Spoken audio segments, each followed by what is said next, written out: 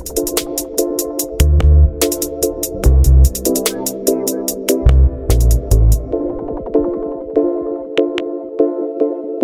right, welcome to episode 2 of the Fantasy Fanatics podcast.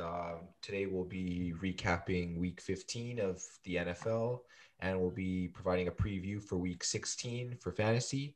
We'll also be talking about some top sleepers in the NBA, as well as previewing the North Division in the NHL and providing you with some injury updates today.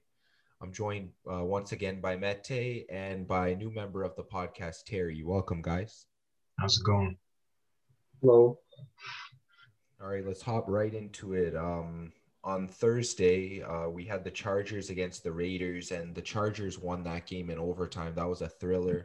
I know last week, Mete, we talked about how it was probably going to be a close game, and we kind of leaned with the Chargers, and that's kind of how it went. Yeah, Yeah, the and Chargers played well yeah, that game. yeah. Sorry.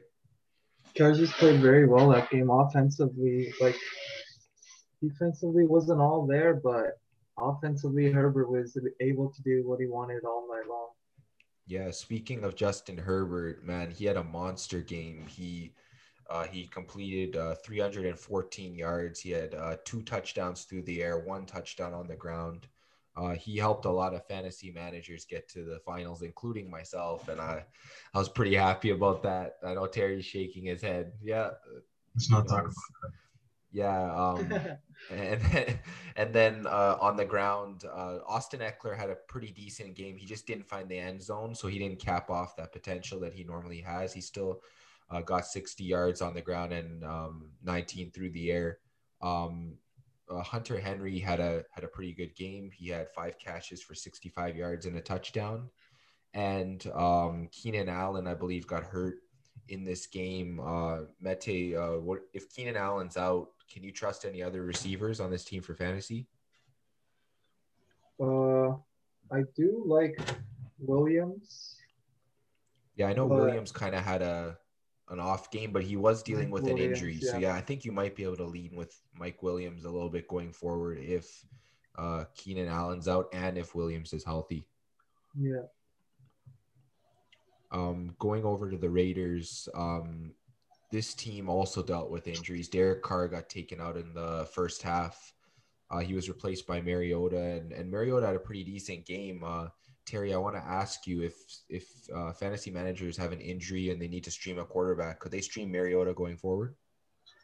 Honestly, it depends on the scheduling as always. When you look at So it, you think he's a schedule dependent quarterback? if anything, yeah, because the Oakland Raiders, I personally believe, they're just like one of those streaky teams in the AFC at the moment. And if it's probably a team against the Jets or maybe even the Bengals, go with Mariota. But if you're running against like the same mediocre teams or even the better teams in the AFC, just look elsewhere. All right, sounds good. Josh Jacobs had a much better game this week. He went for 76 yards on the ground with a touchdown and 38 yards through the air, and I think he's probably one of the best running backs right now. At least he should be a top 12 option in the league. Yeah, he definitely is. I would start him most weeks, unless he's been bad before that, but this season he's been okay, and he had one of his better games last week. So Yeah. And I guess guys through the air, the only one we can trust from the Raiders is Darren Waller, I assume. Without hesitation, of course. Yeah, because I know we were talking about Aguilar. I mean, he did have a decent game, but I don't think it's enough for us to be able to hmm throw him into our lineup every week. That's the thing with the Oakland Raiders wideout core. They don't have like one consistent guy to like depend on. You have Ruggs, you have Renfro, and then as you said, Aguilar. They're all just like spread the wealth type of receivers. Yeah. yeah, this was a big opportunity for those receivers because Henry Ruggs didn't play in this game actually, and none of them really did that well. Yeah. So I think it's just Waller and more Waller going forward. He had a monster game with over 150 yards and a touchdown. So I think he's definitely a top 3 tight end play every week, and you can just throw him into your lineup and just forget about it because he produces against pretty much every team. Okay, let's move on to the next game. We had the Buffalo Bills on Saturday beating the Denver Broncos 48-19. Like it was just a big game for almost every single Buffalo Bills player. Terry, let me get to you on this game. Maybe break down some of the stats for the Buffalo Bills. Well, just to give like a quick summary of the game, it was basically a little practice game for the Buffalo Bills when you think about it. As you said, 48-19. Josh Allen does his thing against improvised secondary across the NFL. I believe he had around like 360 yards through the air. And then he scampered in for 2 touchdowns rushing as well. And then you have the usual wideouts that he usually throws to Cole Beasley, Stephon Diggs, as well as the tight end over in Buffalo as well. Mm-hmm. As well as Zach Moss and I believe Devin Singletary having wonderful games as well, fantasy-wise.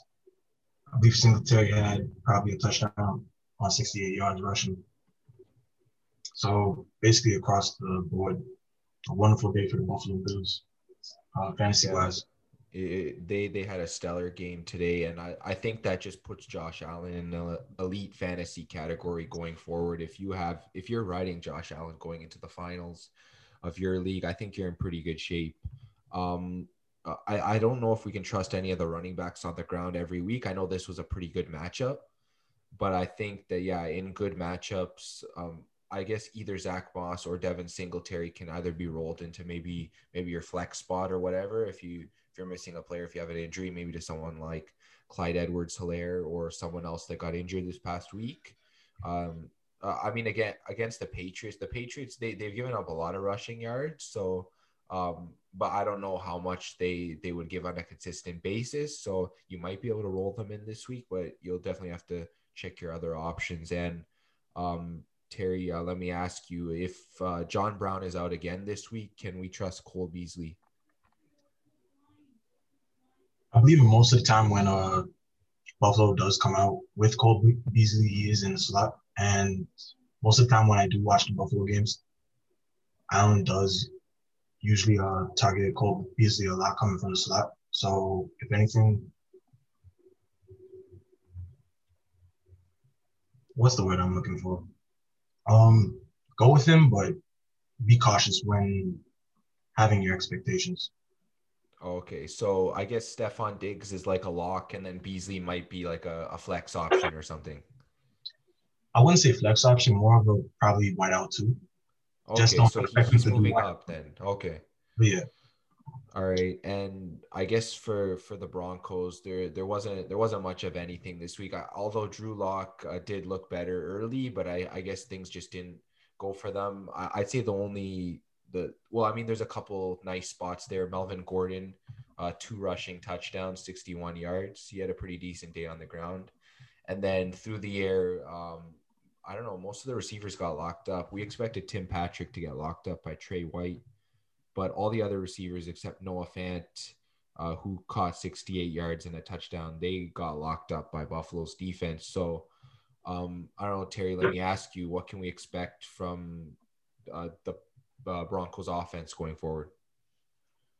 Only thing you can rely on for the Denver offense is probably Melvin Gordon, Philip Lindsay, depending on how many reps they usually get through the offense. As for the receiver core, if they're going up against like an improvised secondary, you probably could run with Judy and maybe Patrick, but that's a long shot. And I assume Noah Fant is probably their best pass catcher. Without a doubt. Yeah, he's one of the more consistent tight ends this year. This year has been kind of rough for tight ends from what we've seen. And Fant, when he's been healthy, he's been a producer on the field. Let's jump to the next Saturday game. The Packers beat the Panthers 24-16 in a game that was kind of closer than we expected. Mete, let me just go to you. Teddy Bridgewater through the air, 258 passing yards. He had a decent day. It could have been better. Mike Davis had 59 yards on the ground. Through the air, DJ Moore in his return, 131 yards through the air. Can we trust DJ Moore going forward? Because I don't know, Robbie Anderson kind of had a rough day, and normally he's up there with him. So what can we expect from the receivers from the Panthers? Yeah, for the Panthers, like they've got three-headed receiver monster with DJ Moore, Samuel, and Robbie Anderson. So I think those are their top three receivers for sure. And I think DJ Moore will be a reliable wide receiver to start in the finals next week. And when it comes to the running game, if Christian McCaffrey is ruled out, because we know he's an automatic start when he plays, can we trust Mike Davis in any matchup, or is he matchup dependent? So they're gonna be playing the football team this week, and they've got a nice defensive line actually. So that might be a scary matchup to run Mike Davis in. Yeah, I'm thinking the same thing. That kid Chase Young is looking like a stud. He looks like he could win Defensive Rookie of the Year this year possibly, and yeah, he's just him and the whole line. They're just playing really solid. Let me go to the Packers. Aaron Rodgers kind of had a low par game this week. I know I'll get to Terry about that, but yeah, only 143 yards through the air, one passing touchdown. Devontae Adams had one of his down games, the only 42 receiving yards and no touchdowns. Aaron Jones had the biggest day with 145 yards on the ground and 13 through the air and one touchdown on the ground. Terry, is Jones a locked in RB1 for your team going forward? For sure. And he's not matchup dependent. You just roll him and just forget about him. I mean, unless there's a running back coming up the depth chart in Green Bay, no. All right. And I assume that this was just a bad spot for Aaron Rodgers, but he's a top 5 quarterback going forward. This year, great. Yeah. And I know Robert Tonyan didn't have the biggest game. He did find the end zone, which improved his day. Besides Tonyan and Adams, are there any other receivers you'd roll with going forward? To be a guaranteed lock into your lineup, probably not. I mean, you could probably make a case for Marquez Valdez-Scantling, but some yeah, weeks he's been he's very inconsistent. Yeah. Yeah. Let's go to the next game actually. 49ers face the Cowboys this week, and the Cowboys actually ended the playoff hopes for the 49ers. Mete, you're a Cowboys fan. I want to get your reaction on that game and tell me what happened here on offense for the Cowboys. This was a surprising game. So first of all, Zeke was out, so we ran Pollard a lot this game, and I really liked what I saw from him. He's got great explosiveness.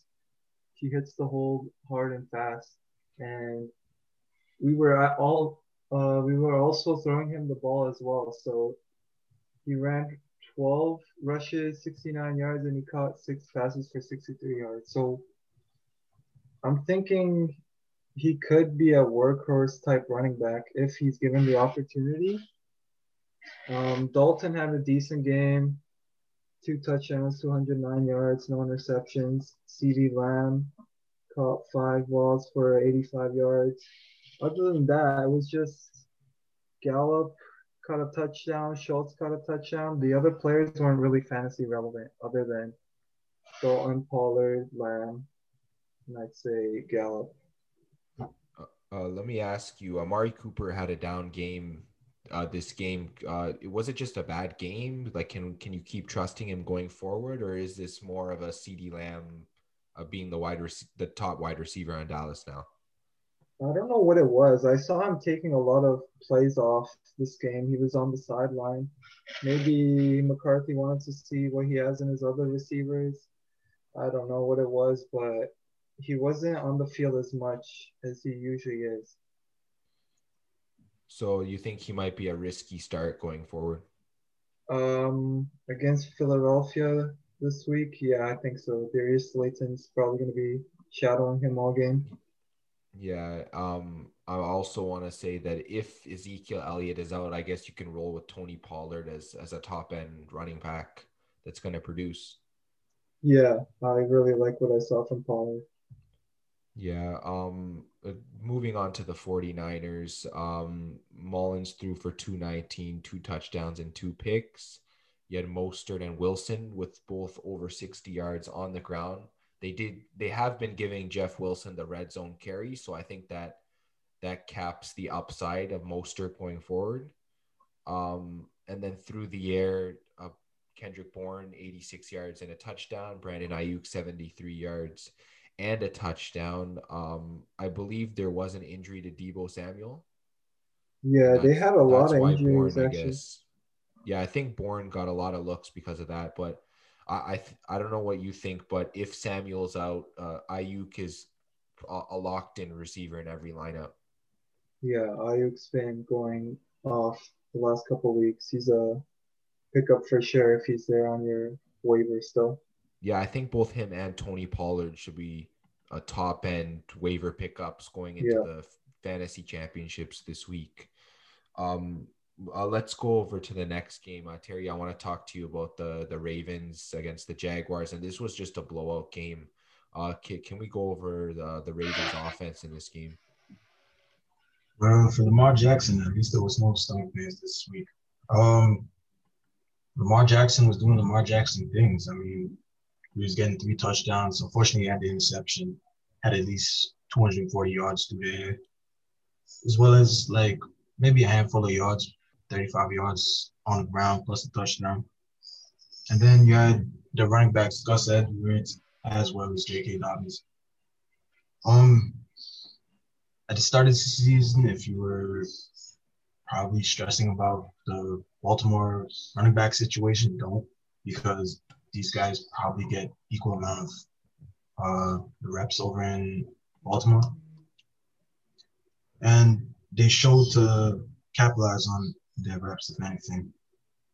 Gus Edwards probably had 42 yards and 36 yards through the air, and J.K. Dobbins had the touchdown with 64 yards as well. Then you see Hollywood Brown. He does his numbers, 98 yards on probably give or take 6 reps. And then I believe the tight end, Mark Andrews, correct? Yeah. Went 5 for 5 on his reps, and he got 66 yards as a TD. And I know Menti's probably happy about this one, but Des Bryant ended up catching a touchdown on 11 yards. Right? Yeah, first touchdown in 3 years.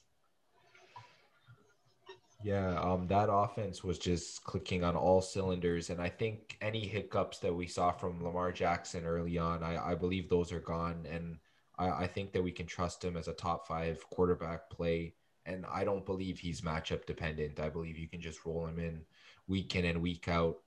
And I think Marquise Brown and Mark Andrews, I'd say they're also back with the way that this Baltimore offense is now running with efficiency, not relying on that three-headed running back system, but instead going with two backs with Dobbins and Edwards. And then, as they say, a good run game helps the pass game. So the passing game is flowing a lot better for them.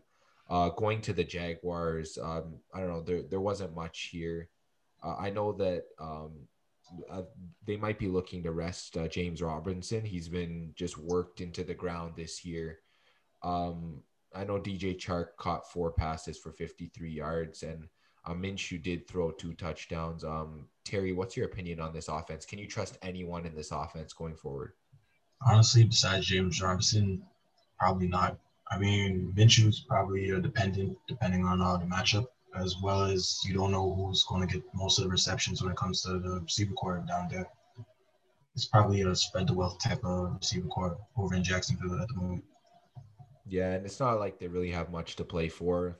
Yeah, it's looking like they're going to be the recipients of the first overall pick, most likely going with Trevor Lawrence. And yeah, since the we had a surprise there from a team in the AFC East this week, it looks like Jacksonville's in prime position to get that draft pick. And speaking of the AFC East, there was an AFC East matchup this weekend. It was the Dolphins against the Patriots, and My Patriots have been eliminated from the playoffs for the first time in 11 straight years. I don't know how I feel about that, but yeah, let's recap this game.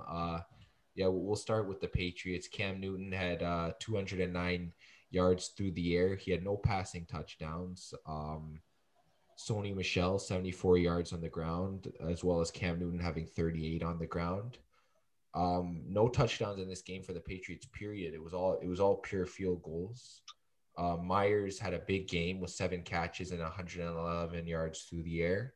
And James White sprinkled it in with 52 receiving yards. And Mete, let me just ask you, if Damian Harris is out, can we trust Sony Michel? And if not, is there anyone on this team that we can trust?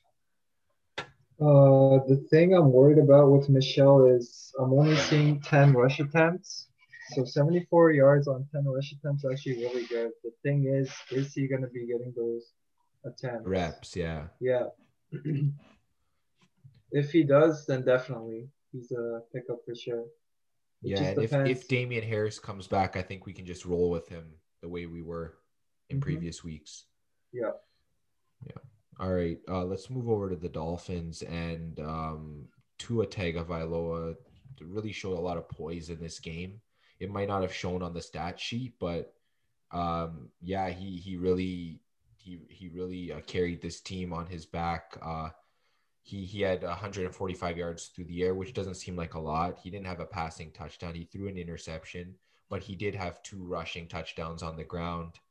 Um, Salvon Ahmed, he had 122 yards on the ground and a touchdown. Terry, let me ask you, if Myles Gaskin isn't ready to go next week, can um, teams trust Ahmed to roll in for their fantasy championship week next week? It's actually a good question. Surprisingly, I was expecting another running back from Miami to be getting most of the reps. I believe his name was Darnell Washington. Probably not. Andrew Washington? Yeah, Yeah, I think he was inactive this week, actually. that's what surprised me the most. I remember there was one report saying Washington might get most of the or some of the carries, and then when you look at the weekend, it was the Ahmed show. To be honest with you, I think probably a couple weeks back it was like the Breeder. It was supposed to be the Breeder show, but then it went to Ahmed again. So hey, you might have to put Ahmed in. Who knows? Yeah. And I think for receivers, if Parker and Gesicki aren't back, I assume that we can't trust anyone in this passing offense. No. Yeah. I feel the same way. Let's go over to the next game. Mete, I want to talk to you about the Colts and the Texans. The Colts got well, I mean they got off to a pretty good lead, but then they let the Texans come back in this game, ultimately winning it 27-20. Um, let's talk about the Texans. Deshaun Watson, 373 yards through the air, 2 touchdowns, along with 25 yards on the ground. I assume Watson's just a locked-in top 5 or 6 quarterback every week. Doesn't even depend on the matchup because he had a tough matchup this week. Yeah, he's definitely top 5 for me. I think he's second right now in passing yards in the league, so he's having a great year. It just sucks that his team's not really helping him out that much. Yeah, I know. From the looks of it, David Johnson, although he had a slow day on the ground with 27 yards, he did come through with 11 catches for 106 receiving yards. A big day for Johnson. I don't know. Can we trust David Johnson going forward as a lock in the lineup, or is he very matchup dependent? I do like the fact that David Johnson is a good pass catcher, so I guess even if he's in a bad matchup, he can still catch some checkdowns and he'll still get you probably like 10 points at worst. So I think he's a safe play, I would say. All right. And then in terms of receivers, I know Brandon Cooks had 59 yards on 6 catches, and both Kiki Kuti and Chad Hansen found the end zone. Are there any receivers here that we can trust going forward? Would you trust any of these 3, one of these 3, or none of these 3? Kuti has been okay. The thing I've noticed about him, I think he's fumbled in 2 straight games. And Hansen, think he's touchdown dependent. I only see 2 catches for 55 yards and a touchdown. I Yeah. think the safest play would be Cooks. He's just a reliable veteran that Watson could go to, I think. Yeah, I think that Cooks has been getting between 7 to 9 targets per game when he has been healthy. So I Yeah. think he's definitely someone you can roll with. Let's go over to the Colts. Philip Rivers has been, I don't know, he was shaky earlier in the year, but he's been pretty solid. He had 228 passing yards, 2 touchdowns through the air. Jonathan Taylor also has been impressive lately, 83 yards on the ground with a score. Nyheim Hines also 43 yards on the ground. Zach Pascal caught the 2 touchdowns with T.Y. Hilton just having 71 receiving yards and Michael Pittman with just 19 receiving yards. Mete, I want to ask you, I know we can trust Jonathan Taylor on the ground, but is Nyheim Hines also an option for this team for fantasy? Uh, I don't think so. I think Taylor should be the back that you own from Indiana. In terms of receivers, I know teams have been rolling with T.Y. Hilton on a weekly basis now since he had that midseason breakout this year. Are they still rolling with T.Y. Hilton? Is Pascal an option? Is maybe Michael Pittman going to be an option going forward? Yeah, I would still roll with T.Y. Hilton as the top wideout in Indiana, and then I guess after this game we could say Pascal is the second option for Yeah, Indiana. so I assume we're just fading Michael Pittman since the week of his breakout game. He just hasn't been getting the targets. I think only Yeah. 3 targets in this game. Been kind of low. hmm Yeah. Going to our next game, the Bears come up with a clutch win over the Vikings. I believe the Vikings are eliminated now. They might have a mathematical chance of still getting into the playoffs, Yeah, but I think it's really hard. that pretty much is the end of their season. Mitch Trubisky, 202 yards through the air with a passing touchdown and an interception. Terry, let me ask you, is Trubisky a waiver wire pickup going forward, depending on the matchup? As you said, depending on the matchup. They're trying to build his confidence back up over in Chicago right now through the play action rollouts and as well as the run pass options. But depends who you got next week if you want to rely on him in your championship matchup. I believe they have Jacksonville next week, so I think you can roll with them. Go roll with him, but if you lose, it's not Yeah, on it's us. on you. Yeah. Yeah. You were saying something about play action, and yeah, they have been incorporating the run game a lot more. David Montgomery had 32 carries on the ground, 146 rushing yards, 2 rushing touchdowns. He had a monster day today. Cordell Patterson surprisingly only had 1 carry for 3 yards in this game. And then through the air, Allen Robinson, 83 receiving yards. He's a locked-in option every week. Darnell Mooney factored in 49 receiving yards and a touchdown, and Jimmy Graham with 25 receiving yards. Besides Allen Robinson, is there anyone you'll trust in this receiving core?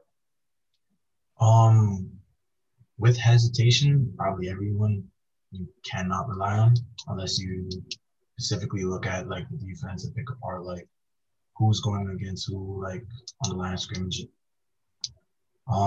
As you said, Allen Robinson and probably Montgomery are the only 2 locks in the Chicago offense at this rate. Yeah, I think the same thing as well. I don't know, maybe next week against Jacksonville, I don't know, could you roll Darnell Mooney in, maybe Jimmy Graham?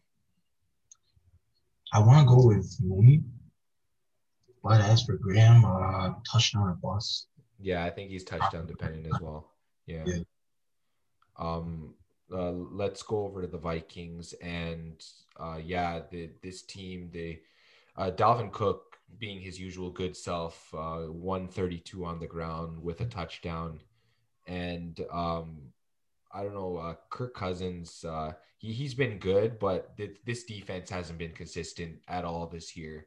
Just been giving up way too many points. Cousins had 271 through the air and 2 touchdowns with a pick, and Justin Jefferson, he had 104 receiving yards, Adam Thielen surprisingly over only 11 receiving yards. Did he get hurt in this game, or was he just a non-factor? Probably wasn't enough factor at this rate. But with the Vikings and their conservative offense, you don't even know. Yeah, that's a thing too, is that I know Justin Jefferson and Thielen have been fantasy relevant, but besides the touchdown, Thielen would have finished with a pretty bad day overall in fantasy. He saved a lot of people's days with that touchdown. I guess going forward, Dalvin Cook's a lock, and are Jefferson and Thielen still locks, or what would you say about that? Just because Jefferson is the younger guy, I want to say he's a lock. With Thielen, I'm not 1,000% sure because he did have games like this last year and like the year before. If you are looking past in like Thielen's history, but I would say he's a lock as well. So just be cautious of your expectations. So you'd put him a little bit below Jefferson in terms of efficiency. At this rate, yeah, like I don't know when it comes to Thielen. Like sometimes you see when Diggs was on the team, Diggs would outperform him, and Thielen would have like the conservative game. I mean, I don't know if it's just him or it's probably like the play calling that Cousins has to deal with from the OC, but I always put like I don't know, personally myself, I always put Thielen's partner ahead of him. All right. Um, let's go over to the next game. And this game was interesting. The Falcons find a way to blow another halftime lead. They were up 17-0 at the half. They're up 24-7 in the third quarter, and they just find a way to blow this game. To Tom Brady once again, Matt Ryan, 356 yards through the air and 3 touchdowns. He had a good day. And then on the ground, as usual, not much of anything. Todd Gurley didn't even have positive receiving yards in this game or positive rushing yards in this game. Through the air, Calvin Ridley, 10 catches, 163 yards and a touchdown. Mete Ridley's just a lock and roll top 5 or 6 option at the receiver. Definitely, especially if Julio is still out. He's a top 5 option for me for sure. Russell Gage had a good game. He had 68 yards to the air and a touchdown. If Julio's out, is Gage matchup dependent, or can you roll him out? I actually like Gage as well because I've noticed the Falcons like running trick plays with him too. Like when I was watching earlier in the year when they played the Cowboys, he threw a pass to Julio in the end zone that he dropped. Should have been caught. And then I think last week he threw a touchdown pass. They run him in like wildcat sometimes. So I think Gage is a interesting play as well, depending on his And matchup. yeah, Hayden Hurst finished with a touchdown, but he hasn't been getting the looks. I don't think we can trust him going forward.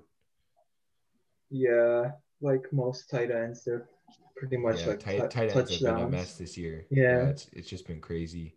Um, Terry, let me go to you about the Bucks. They had a second half turnaround. Tom Brady threw for 390 passing yards, 2 touchdowns. Fournette factored on the ground with Ronald Jones being out of this game. He had 49 yards and 2 touchdowns on the ground. Big day for him. Do you think that Fournette, you can roll him into your lineup if Jones is out? Um, Probably with a little hesitation, of course, roll him in. I mean, you see what he did in Jacksonville, and you expect that coming from a guy like Leonard Fournette, especially coming out of college. And he's still young. It's not like he's nearing 30 as of yet. So run with him. For sure. And then through the air, Mike Evans, 6 catches, 110 receiving yards. Antonio Brown caught his first touchdown of the season. He had 93 yards through the air and a touchdown. Chris Godwin, 36 yards and a touchdown. Rob Gronkowski, only 29 receiving yards. And Terry, let me ask you, out of the big 3 receivers there, Godwin, Evans, and Antonio Brown, which ones are you really willing to roll with on a weekly basis, and which ones are matchup dependent? Jesus.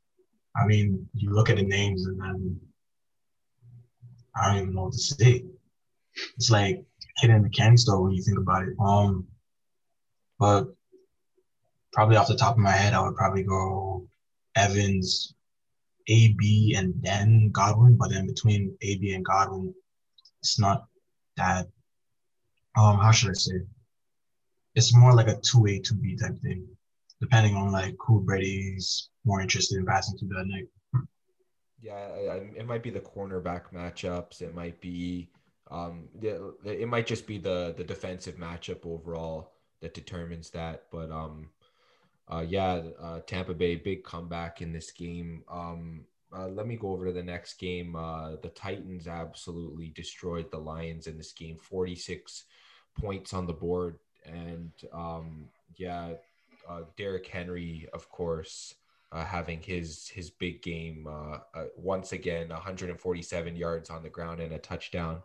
Tannehill 273 through the air and 3 touchdowns. Corey Davis catching one of those touchdowns. He had 110 yards through the air. Big day for him. AJ Brown, his fantasy day was saved by his touchdown. He had 44 yards through the air, and Jonnu Smith also had 52 yards through the air. Mete, let me ask you, can we trust Jonnu Smith as a tight end we can roll with or not yet? I don't think so. He's been way too inconsistent, and this is one of his better games, which would give you like 10.2 points in points per reception leagues, I guess. So it's not even that good. Let me ask you, AJ Brown and Corey Davis, are they locks now, both of them? Yeah, those are the top two wideouts in Tennessee for sure. And then Derrick Henry, just lock and load, probably the top running back in the league every week for Yep, fantasy. yep. And what about Ryan Tannehill? Is he a plug and play, or would he be maybe a waiver wire pickup? Where do you see him? Is he matchup dependent, or can you roll with him every week? So before this year, I would say Tannehill was a matchup dependent quarterback, but this year he's actually been having a really good year quietly. Like everyone, whenever we talk about Tennessee, they'll be talking about Henry. So he's not the main focus, but I think he's been a really good quarterback this year. I think he's in the top 10 for fantasy this year for quarterback. So I think he's a play for sure. Yeah, he has been solid.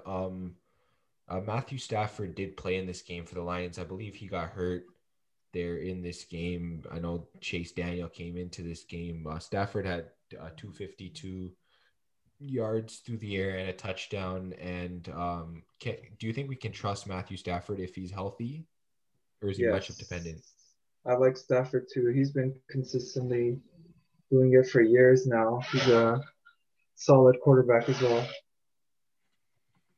Yeah. On the ground, DeAndre Swift, 67 yards and 2 touchdowns. Adrian Peterson, only 6 carries for 23 yards. Is it safe to say that it's Swift's backfield now, or will Peterson eat into that workload? This is Swift's backfield for sure now. Thing with Swift is like he gets hurt here and there, so then you'll see Peterson have a couple starts, but whenever Swift is healthy, he's getting majority of the touches in this backfield. Yeah, through the air, there was no Kenny Galladay this week. Marvin Jones had a big day, 10 catches, 112 yards, and a touchdown. Is Jones only a start when Galladay is injured, or is he a guy that you might be able to roll with every week? I think he's a guy that you don't roll with every week, but depending on his matchup, you could play him because I'd say he's a top two wideout in Detroit for sure. Yeah, and Hawkinson, he has been a top tight end this year in the league, but he only had 2 catches for 15 or for 18 yards, sorry, in this game, and he just didn't look like himself. I know that he had a fumble in this game as well. I don't know. Can we trust Hawkinson going forward? Was this just a bad game, or is this a sign of things to come? All right, so I think this was an unlucky game for Hawkinson. He's been, like you said, one of the consistent tight ends this year, so I think this was just unlucky for him. So you would trust him going forward in fantasy. He's pretty much a locked in tight end, not depending on the matchup. Yeah, I guess because like the tight ends have been so rough this year. Yeah, I know it's been a mess. Guys, the Jets have finally won a game this year. That's big. They did it this week. They beat the Yeah. Rams 23-20. And man, that I was so surprised when I saw this. I think they were, what were they up by? They were up by a big score, and I think the Rams brought it back. Yeah. They They went were up. up like I believe they were up 13-0, or like no, they were up 20-3 at one point. Like this yeah. game was just ugly overall for the Rams. I don't know. The Rams really didn't do much in this game. Jared Goff, he did have 209 through the air, a touchdown and an interception. Cam Akers, not much from the ground. Well, he did have 63 rushing yards. Robert Woods had one rush that went for 40 yards. And then in terms of receiving, Tyler Higbee was their biggest guy today, 4 catches, 67 yards, and a touchdown. Woods also caught 56 yards and a touchdown. Cooper Kupp only 39 receiving yards. And Terry, I want to ask you, this was probably the worst game the Rams have played probably in the last 2-3 years, losing to a team like the Jets. What can we expect from this offense going forward? I mean, expect what you usually expect. This is probably an off game at this rate. Every team is expected to have a bad game. No team's perfect. Unfortunately, when you lose to a team that is tanking for Trevor Lawrence, you're going to be the laughing stock for at least a week or two, or until the playoffs starts. Goff would be probably, if you're in a deeper league, if it's 14 mans, and when it comes to the wideout core, run Woods, run Kupp, and the running back situation, I want to say it was based on the game script, just due to the fact that they were losing at halftime, if I'm not wrong. But run Cam Akers probably next year, but this next coming week, you might see a few more reps coming to Brown. And then through the air, I think we can just trust Woods and Kupp. This was just an off game for Kupp. Yes. All right. And then Higbee and Everett are just touchdown dependent tight ends at this point. Isn't everyone at this rate? Yeah. Besides Kelsey and Waller, maybe Andrews, but I think the rest are, the touchdown dependent. And even though the Jets did have a good game, Darnold had 200 yards through the air. And Gore had 59 on the ground and a touchdown, with Crowder factoring in with 66 receiving yards. I think that this was probably a one-off game for the Jets, and I don't know. I wouldn't trust anyone going forward. I don't know about you guys. Yeah, you're right. Yeah, they're just not a team that I would trust. I believe that they get Cleveland next week, and I would not trust that matchup. I guess only Crowder would be the guy I trust. That's it. That depends. But I think he needs to find the end zone to have a decent day.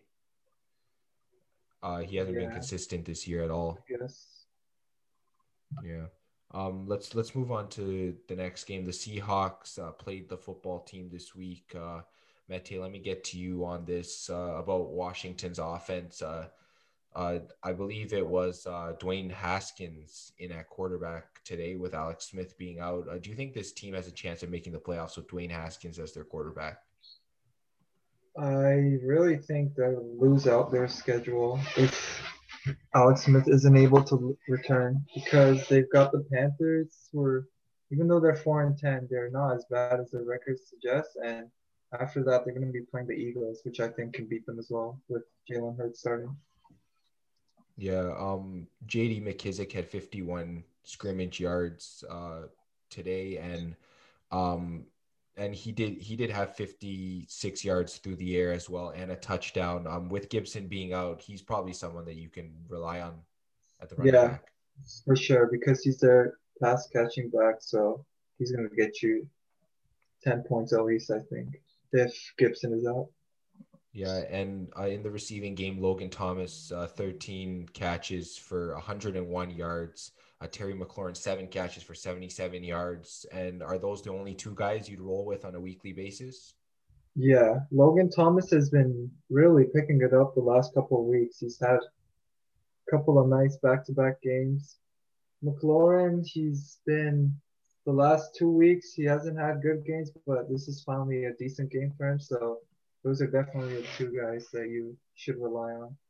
Yeah, and with the tight ends being as shallow as it's been this year, I think that Logan Thomas is a top 12 tight end at this point, and he should be someone that you're looking to roll in week by week. And if he's available on the waiver, he's definitely someone that needs to be picked up for teams that are in the fantasy championship this weekend. On the side of the Seahawks, Russell Wilson didn't need to do too much. He only had 121 through the air. He had a passing touchdown and an interception.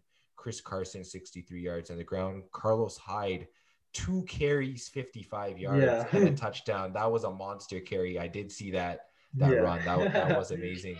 Wilson also had 52 yards on the ground. Metcalf and Lockett both held under 50 yards in this game. What was it? Matchup dependent? The game script, did that factor into them not playing as well? Do you think, Mete? Yeah, it looks like their plan was to run more because they only threw Wilson 27 times, but still, this Washington defense is really good. They didn't really let one player go off on them. They only lost by a bit too, so they had a good performance. So you think that Metcalf and Lockett should get back to their normal places in next week's game? This was just kind of a one-off. Yeah, I think this was Washington defense playing really good, not Okay. playing bad particularly. Yeah. And I think that Metcalf, you can roll him in pretty much any matchup. And Lockett, I guess he's become more matchup dependent lately, but I still think that matchup dependent, he can be a wide receiver too. As long as he's getting the looks. In the next game, it was a close game between the Chiefs and the Saints. Ultimately, the Saints do lose this one, 32-29. The Saints, I don't know, they just didn't look the same with Drew Brees this week. He didn't have a bad game, 234 through the air, 3 touchdowns and a pick. Alvin Kamara, 54 yards on the ground and 40 through the air with that receiving touchdown. Emmanuel Sanders, 4 catches, 76 yards. And Jared Cook, 2 catches, 29 yards. Terry, let me ask you, what can we expect from the Saints offense with Michael Thomas being out? Through the receiver core, honestly, anything can happen. One night it could be Sanders, one night it could be Tre'Quan Smith if he's not injured, or it could be anyone else that Drew decides to pass to. Besides the wide receiver core, if the Saints are ahead in games, expect Murray to get a lot of touches on the ground to give Kamara a rest, and expect Kamara to be that dual running back to either get a couple reps on the ground or catch a couple of passes in the backfield. Yeah, so I assume that Kamara, you can just roll with him going forward. Can you roll with Sanders if both Tre'Quan Smith and Michael Thomas are out? I mean, you want to, but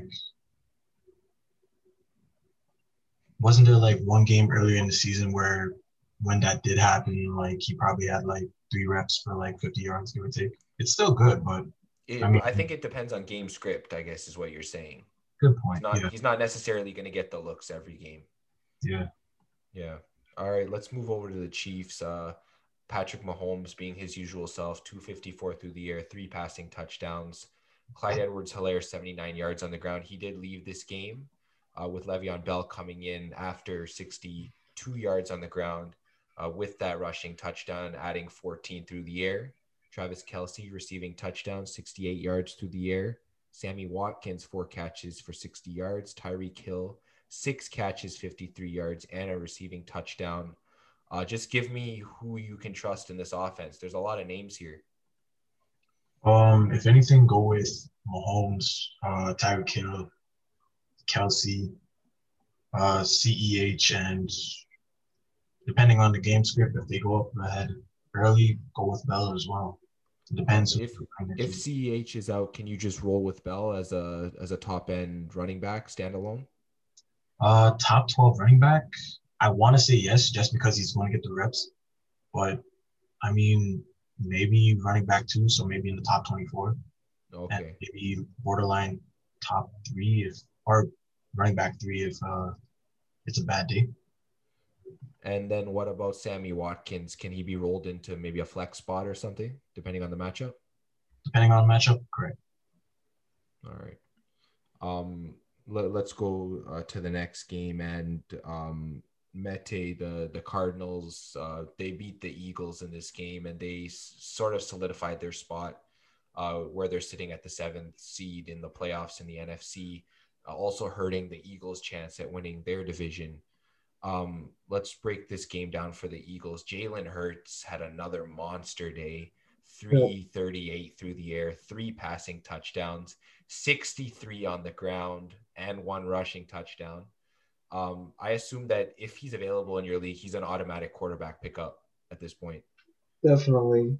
If he's available, you need a quarterback, go pick up Jalen Hurts. Yeah, Miles Sanders had 17 carries for 64 yards. Their run game has definitely been better. And then through the air, as usual, not as much. It was very spread out, actually. I'd say Zach Ertz, 2 catches, 69 yards. Alshon Jeffrey, 2 catches, 63 yards. Rager, 5 catches for 49 yards. And then Dallas Goedert, 4 catches for 39 yards. Is there anyone that we can trust outside of Hurts and besides Sanders? Because you'll probably need to roll with Sanders. The way he has been playing lately has been pretty good. Any pass catchers that you can rely on? I do like sorry, not Jalen Reagan. It was Travis Fulgham, sorry. Yeah. I think he's the best wide receiver, I'd say, that the Eagles have right now. So I guess if you really need a wide receiver, you could look into Travis Fulgham. I know that his target share has been dropping from game to game. Do you expect it to pick up? Yeah, I'm gonna hope that now that Hurts has been playing instead of Wentz, that maybe they'll have this chemistry and he'll start targeting Fulgham more. And then in terms of tight ends, who would you prefer, Ertz or Goddard? I would go for Ertz actually, even though Goddard's been better this year. Ertz has been out for a while, and I think the potential that Ertz has is greater than Goddard's potential, so I would play Ertz. Yeah, I think Ertz has looked better with Jalen Hurts. I know Goddard had a bigger breakout earlier this year with Carson Wentz, but yeah, I guess going forward, you're looking at Zach Ertz. I guess the targets have been there. He only had 2 catches in this game. Hopefully, those catches will pick up. Going over to the Cardinals, man, if you thought Jalen Hurts had a big day, Kyler Murray had an even bigger day. Yep. 406 yards, through the air, 3 touchdowns, 1 interception. He also added 29 yards on the ground and a touchdown. Chase Edmonds actually took over the primary workload in this backfield, 11 carries, 47 yards, with Kenyon Drake only getting 10 carries and 26 yards. Receiving wise, DeAndre Hopkins, another monster game, 9 catches, 169 yards and a touchdown. And then not much from everyone else, with Larry Fitzgerald and Chase Edmonds also catching touchdowns. Mete, let me ask you, in the receiving core, is it just Hopkins and no one else for fantasy? Hopkins, and then depending on the matchup, I guess I would go with Kirk and then Fitzgerald. So Kirk would be my second option, and then Fitzgerald would be my So third option. they're just matchup dependent at this Yeah, point. those two are matchup dependent. Yeah. And then in terms of the backfield, is it now split between Chase Edmonds and Kenyon Drake? I know Edmonds, I don't know whether he got an injury or whatnot, from what I heard, but if they're both playing, would you see a split backfield, or would you see it leaning one way or another? Yeah, I think it could be a split backfield because I've been noticing that Edmonds has been he's been getting more touches recently. So I think this could turn into a split backfield. Yeah, and I guess that's not as good for guys going into the fantasy finals, depending on either Drake or Edmonds, because we don't know who's going to get the lows from week to week. let's move to the Sunday night game. Cleveland just dominated this game. They won it 20-6. Yeah, Baker Mayfield has looked phenomenal these past few weeks. He had 297 through the air, 2 passing touchdowns. Nick Chubb 50 yards on the ground, which is quite low, but I mean they were leading very early. And he also had a rushing touchdown. Kareem Hunt only getting 21 rushing yards. And I don't know, Terry, is this just a one-off for Kareem Hunt? Do you think he'll bounce back next week? It's Cleveland. I mean, they're a run-heavy team this year. Just think of it as off game. I mean, as I said earlier, none of these players are perfect, so everyone has off game, and I expect them to bounce back next week. Yeah, for sure. Through the air, Jarvis Landry, 7 catches, 61 yards, and a touchdown. Rashard Higgins, 4 catches, 76 yards. Do you think Rashard Higgins should be a primary pickup if you're desperate at wide receiver? I believe they're playing the Jets next week, correct? Oh yeah, then he definitely should be a I pickup. think they are, yeah. Yeah, that because I mean, assuming that Cleveland doesn't play the way the Rams played this past week, I think it's pretty safe to assume that the Browns should be able to win this game against the Jets. And I guess moving over to the Giants, no Daniel Jones in this game. Colt McCoy 221 through the air, no passing touchdowns. Alfred Morris actually led this team in rushing yards with 39. Wayne Gallman has just been dropping off week by week, only 29 rushing yards in this game, with Dion Lewis factoring just 4 yards and then 14 in the receiving game. And yeah, it's just been a mixed bag for this Giants offense. The receiving core, Slayton had 74 yards, Sterling Shepard had 51 yards, and Evan Ingram factored in with 46. Mete, let me just ask you, can we trust anyone from this Giants offense at this point? Uh, I don't think so. Maybe Ingram because tight ends haven't been good. So he's Yeah, I was probably thinking like the same thing. Yeah. top 12. Other than that, they're pretty inconsistent. So Yeah, even their run game has become very inconsistent, which was once their strength actually, and it's just gone off the rails a little bit. Moving on to the final game of the weekend from Monday. Terry, let me ask you, how does it feel to be a Bengals fan this weekend? Uh, Amazing, surprising once. Man, it was a crazy game. I think that the Bengals were motivated by everything that happened with Juju dancing at the center field. I think that Coach Mike Tomlin said he's going to talk to him about that yeah. now. It's become a serious thing. Yeah, Terry, just explain what happened for the Bengals on offense in this game. Honestly, after that TikTok got posted up, it was motivation for the team, I believe. Von Bell was hunting for Juju Smith, as you seen right before the pre-snap play. And it's just one of those days where, like, I guess motivation outweighed the talent. Yeah. On top of, I guess, Big Ben having some questionable throws, especially in the last drive. Besides that, every dog got their day, right? Yeah, I mean it was a big day. Bernard had 83 on the ground, 14 through the air, 2 touchdowns, one on the ground, one through the air. Ryan Finley, although only 89 passing yards, he threw for a passing touchdown and ran in for a running score. AJ Green, T. Higgins both had 40 yards or less. I mean, it wasn't a big day on offense. I feel like the defense really came to play for the Bengals in this game. They did. Yeah. I guess going forward, you still wouldn't trust anyone from the Bengals. It's very matchup dependent. Exactly. Um, Probably besides Joe Mixon until he comes back. I mean, that's the only guy you can rely on, as well as Joe Burrow. But Mhm. besides those two, come back next year and find out. Yeah, I think T. Higgins will be a big part of the offense next year. I really like his talent. Most definitely. Yeah. Looking at the Steelers, it was like you said, it's pretty much of a mixed bag here. Ben Roethlisberger, 170 through the air, a touchdown and a pick. Benny Snell started in the place of James Conner in this game with 84 yards on the ground and a touchdown. Let me ask you, actually, if Conner's out, can you roll with Snell in your lineup? Earlier in the year, I would have said yes. I didn't really pay attention to Connor's stat line after the game just because of how happy I was to actually beat the Steelers for once. Um,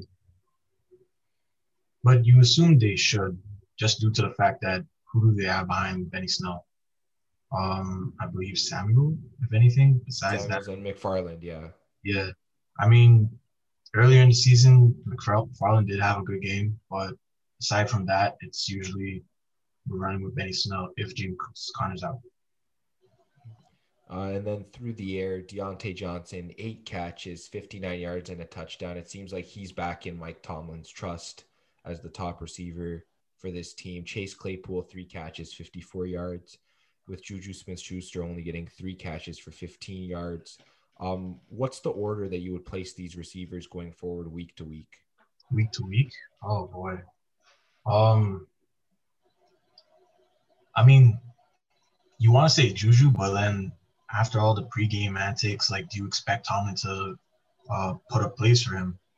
As well as Chase Claypool, I believe that his antics with Juju, this game cost him a couple of reps, and that's why you saw DJ just have so much more. From further on, well, into the future, oh boy, that's kind of tough. Like, my heart says go Juju, Chase, and then DJ, because you see DJ dropping like some passes that he should be catching. Yeah. But my head says, God, from like after this week, go DJ, Juju, and then maybe Chase. Just because Chase is the rook, and then he might be in the doghouse for one more week just to get the message across the clubhouse. Yeah, I think that Chase also is relying on those big plays, and those big plays don't come every game. Deontay Johnson is clearly getting the targets. His target share got right back up into the teens with 13 targets this week. I think that he's out of Mike Tomlin's doghouse after all those drops, as he looked very stellar in this game.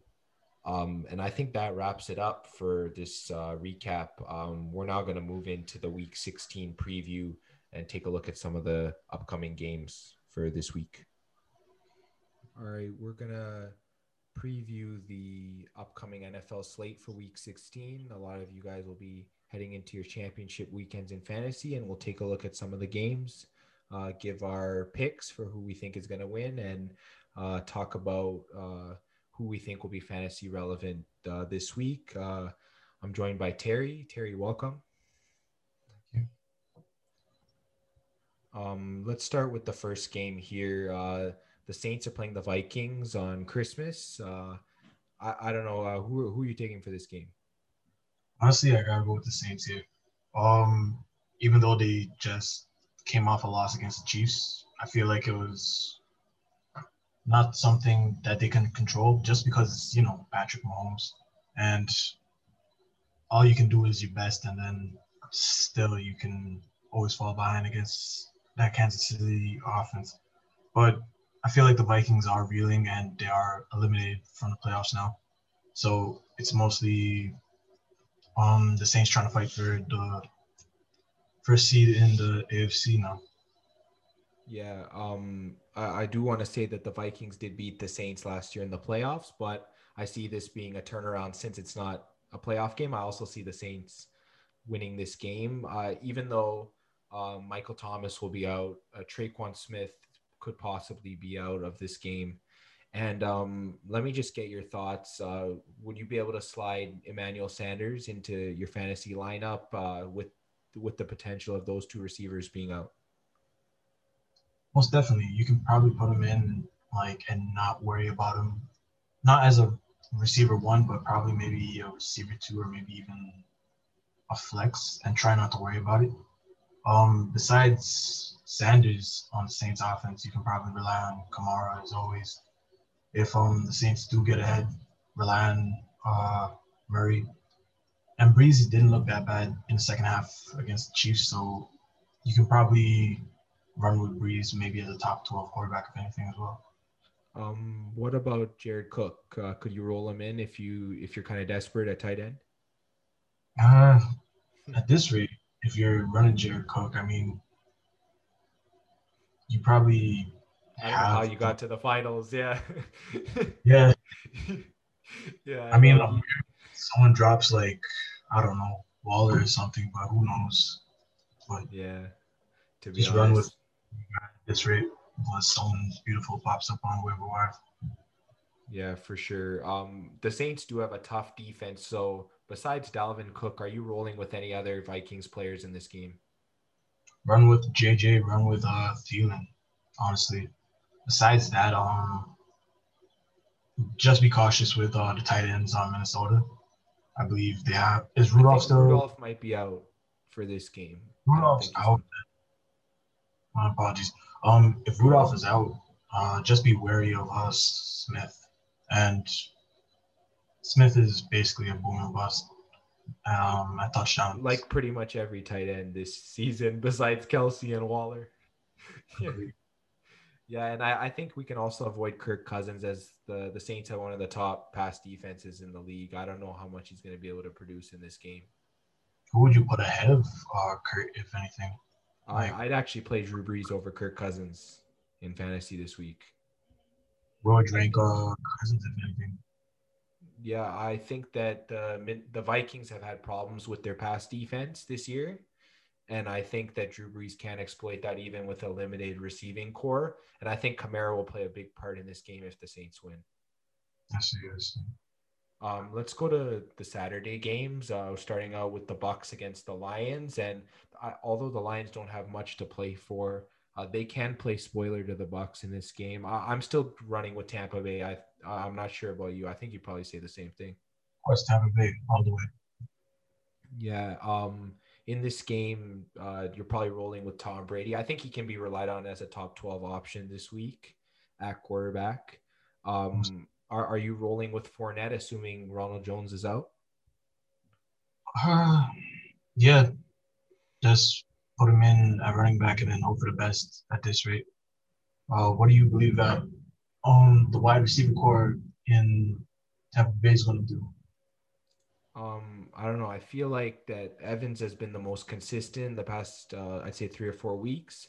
I'd probably roll with him as maybe like a 14, 15 wide receiver option this week around there. And I think maybe Godwin and AB, they've produced around the same during that time period. So I think you can roll with either of them as maybe a wide receiver 3 high end flex option. I don't know how much consistency you're going to get out of them, especially if the Bucks go up early and then they're just probably running the clock at the end. In terms of Detroit, besides DeAndre Swift, are you starting anyone on the Lions? Just play the tight end at this rate. Besides that, Stafford. They're going against the Bucks defense. Yeah, if he plays, Stafford might not play in this game. Might not play. Just run with the tight end down in Detroit. I don't even know if you can run with Hawkinson if Stafford's out. Who's the backup at this rate? I think either Chase Daniel or there might be another quarterback there. My goodness. Yeah, it's gonna be tough. Even Marvin Jones, I don't know if I can roll with him this week. Maybe as a flex option. I mean, if you're already saying that Stafford's out, I mean, could you even trust anyone from the wide receiver core over there? I think it could just be DeAndre Swift, and if they get a touchdown, it might be DeAndre Swift. That's probably what it's looking like. Yeah, I don't think there's going to be much for the Lions in this game. Let's go to the afternoon game. It's the 49ers against the Cardinals. The 49ers were just eliminated from the playoffs last week. So I'm going to be rolling with the Cardinals this week. I think that they can feel the Bears behind them in the race, and I feel like that they're going to have a statement win this weekend. Honestly, I can't disagree with you on this. I mean, the Niners, they're probably just going to be testing out like who they can keep it into next year. Probably Jeff Wilson is going to get a lot of touches. I'm not 1,000% sure on that. As for the Cardinals, I mean, who else besides DeAndre Hopkins could you really rely on? I think for the Cardinals, I'll roll with Kyler Murray in this game. I roll with DeAndre Hopkins. Kenyon Drake has been fairly inconsistent, but if you need an option at running back, I think you can roll with him. And I think as for the rest of that team, Christian Kirk, you can't rely on him. Larry Fitzgerald, the same, as well as Dan Arnold. I think it's just primarily the top two, along with possibly Kenyon Drake. And then what about the 49ers? Who are you looking at from that team? Brandon Ayuk, and besides that, running backs, maybe as I said before, Jeff Wilson Jr. Yeah, I But think Mostert's not. I think Mostert might be done for the season. So I think Wilson's just a full go at this point. it's just been a sad year when you think about it for the 49ers. I mean, they've just been riddled with injuries when you just stop and look at it from the whole entire year. Yeah, I think Kittle was activated off of IR. So if he plays, would you start him, or do you think he'll be limited? Honestly, personally, if I was the head coach, limit him. You don't want him getting re-injured in the final week over something that's not worth as much. Yeah, Just meaningless games. Yeah.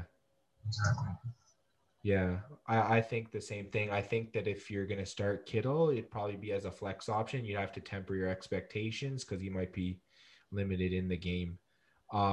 Let's go to the evening game on Saturday. It'll be the Dolphins against the Raiders. This game is full of playoff implications. The Raiders are barely holding on to their livelihood in the AFC, and the Dolphins are trying to solidify that final playoff spot. I honestly believe in the Dolphins, even if they don't get Parker and Gesicki back for this game. I believe in what they're doing. I believe in this defense. I think that their defense is a million times better than the Raiders' defense, and I think that that's going to make the difference in this game. I don't know about you. Who are you taking in this game?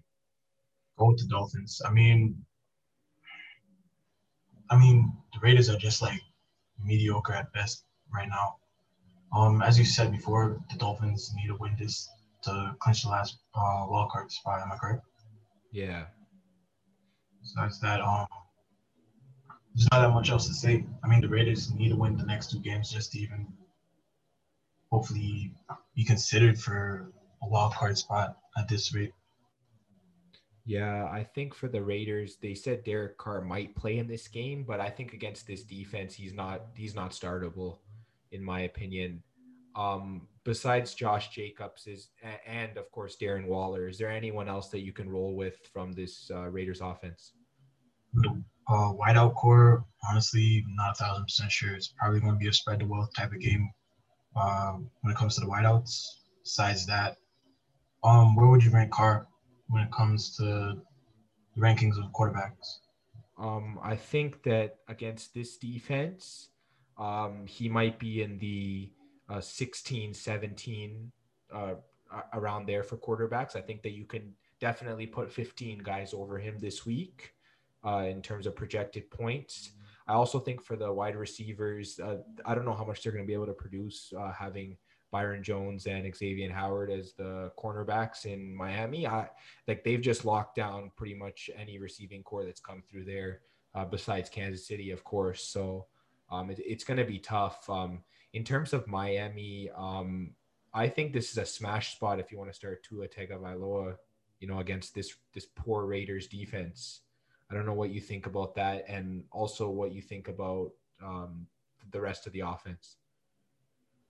With Tua, I probably would rank him probably around maybe 13, 14, but that's probably being generous just because I haven't watched Tua as much as I wanted to this year.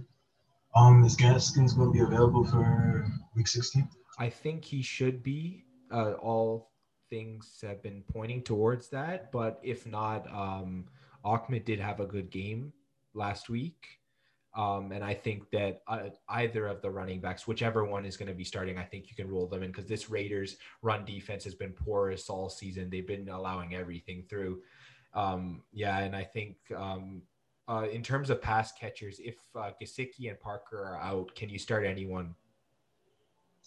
I'm not even 1,000% sure on that, man. Who's left from the receiver core, if anything? Yeah, there's not much. I don't even think Grant's going to play. Lynn Bowden. There's a couple other names. Yeah, and I don't think I can trust anyone because they'll be splitting it among the remaining tight ends as well. But if Gesicki and Parker start, you have to start them in this matchup. This is too good of a matchup not to start them. For sure. Yeah. Let's go to Sunday slate. we've got the Broncos against the Chargers. Both teams have been eliminated from playoff contention. This is sort of a pride division game. You know, you're just trying to win for your pride. I think the Chargers can win this game with the momentum that they got from last week, but the Broncos have been a much better team in the last few weeks than they were earlier in the season. What's your opinion on this game? Who are you taking? I might sound favorable for the Chargers in this just because I have Austin Eckler, but I feel like their offense might carry them in this game, as well as they just fired their defensive coordinator probably last week, correct? I believe so. They're still probably trying to prove something to the defensive coordinator, if anything. I personally would go with the Chargers on this. Yeah, I think that the Chargers definitely also being at home, this is their chance to sort of say that we're better than our record shows. And they did prove that last week against the Raiders, and I think they can do it again against the Broncos. Let's just go through some of the fantasy players in this game. From the Chargers, I assume you can start Justin Herbert, Austin Eckler, Keenan Allen if he plays, Hunter Henry. Hunter Henry, probably as a where would you rank him between the tight ends right now, if anything? I'd say 8 or 9. He's around there. 8 or I 9? think because tight ends have been very weak this year. I think you can put Kelsey, Waller, Andrews, Kittle if he plays. You can put Logan Thomas over him. You can put I think there's a couple other guys. Gesicki if he plays, you can put over Hunter Henry. If Stafford plays Hawkinson, is definitely over. And then maybe a guy like Noah Fant. We'll talk about him when we get to the Broncos. But yeah, I think that if you've been starting Henry all year, I think you just need to roll him into your lineup. If you've gotten to the fantasy championship this weekend, just keep rolling with him. What about a guy like Mike Williams or anyone else? What if Keenan Allen doesn't play? Keenan Allen doesn't play. I feel like Justin Herbert's going to go back to what he did last week, and that's like just trying to spread the wealth among the receivers. Besides that, it depends if Austin Eckler is going to be on account, because they did mention after the end of the game how they were just trying to limit the reps of like all the star players on the Chargers, whether it be Eckler. I'm not sure if Allen played last week, and Williams as well. All right, so I guess we just got to temper expectations with anyone that we start on this team. Yeah. And I think with the Broncos, I don't think Drew Lock is in the realm of starting quarterbacks this season. Melvin Gordon has been good. What's your opinion on him? This is what I hate about the Broncos run game. It's either Lindsey 1 week or Melvin Gordon. And that was just at the start of the season. But after Lindsey's injury, it was more the Melvin Gordon show like for the past 2, maybe 3 weeks, if anything. Mm-hmm. If the Broncos head coach does decide to limit Lindsey again, go with Melvin Gordon, probably as a running back 2. Maybe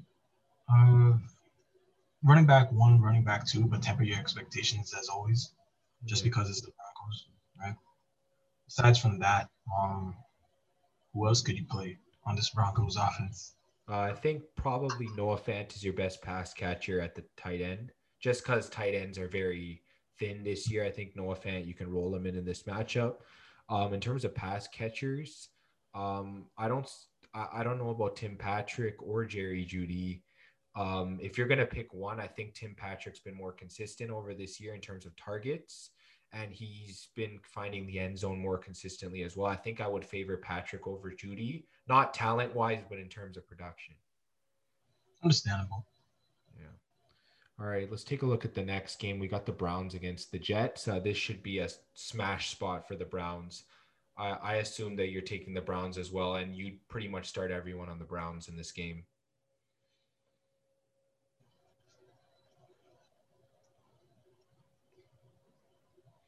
What's your opinion on that? It's honestly a punching bag game for the Browns at this rate. Whoever on the Jets that wants a contract next year, they're probably gonna have to play their hearts out, but it's the Browns at this rate. Players that you can probably roll with on the Browns, I'd say Chubb, Hunt, uh, Juice as well.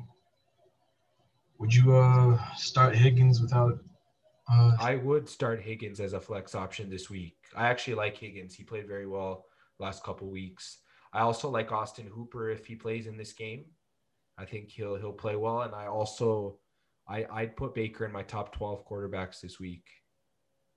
And he's been pretty consistent over the past few weeks. Although they'll sometimes limit his pass production, but he's definitely been efficient with that pass production. So even if he only throws 28 balls all game or something like that, he'll still have a good amount of yardage and some passing touchdowns for sure. And then in terms of the Jets against this Brown defense, I just assume you just don't start anyone. start anyone at this rate? Yeah. Like even though Jamison Crowder's their best offensive player, I wouldn't even start him. I don't think Who's it? this is just Crowder on the defense. Greedy at this rate or anyone else? I'm not sure who they have in the slot. I believe their slot corner is their worst corner because of who they have on the perimeter. But yeah, I still think that Crowder, I mean, he's going to have a tough time getting much of anything because there's going to be so much pressure on Darnold in the pocket, and I don't know how many passes he'll be able to get off. Understandable. Yeah.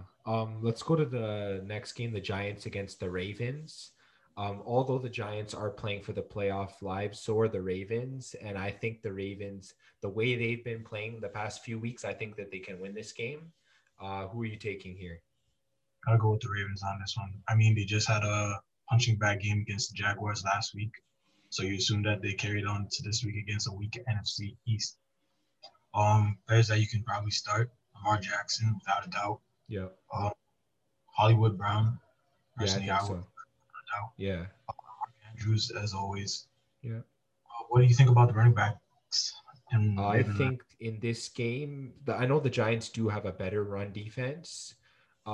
J.K. Dobbins, I would start as like an RB2 this week. So I'd say in the top 24 as a running back.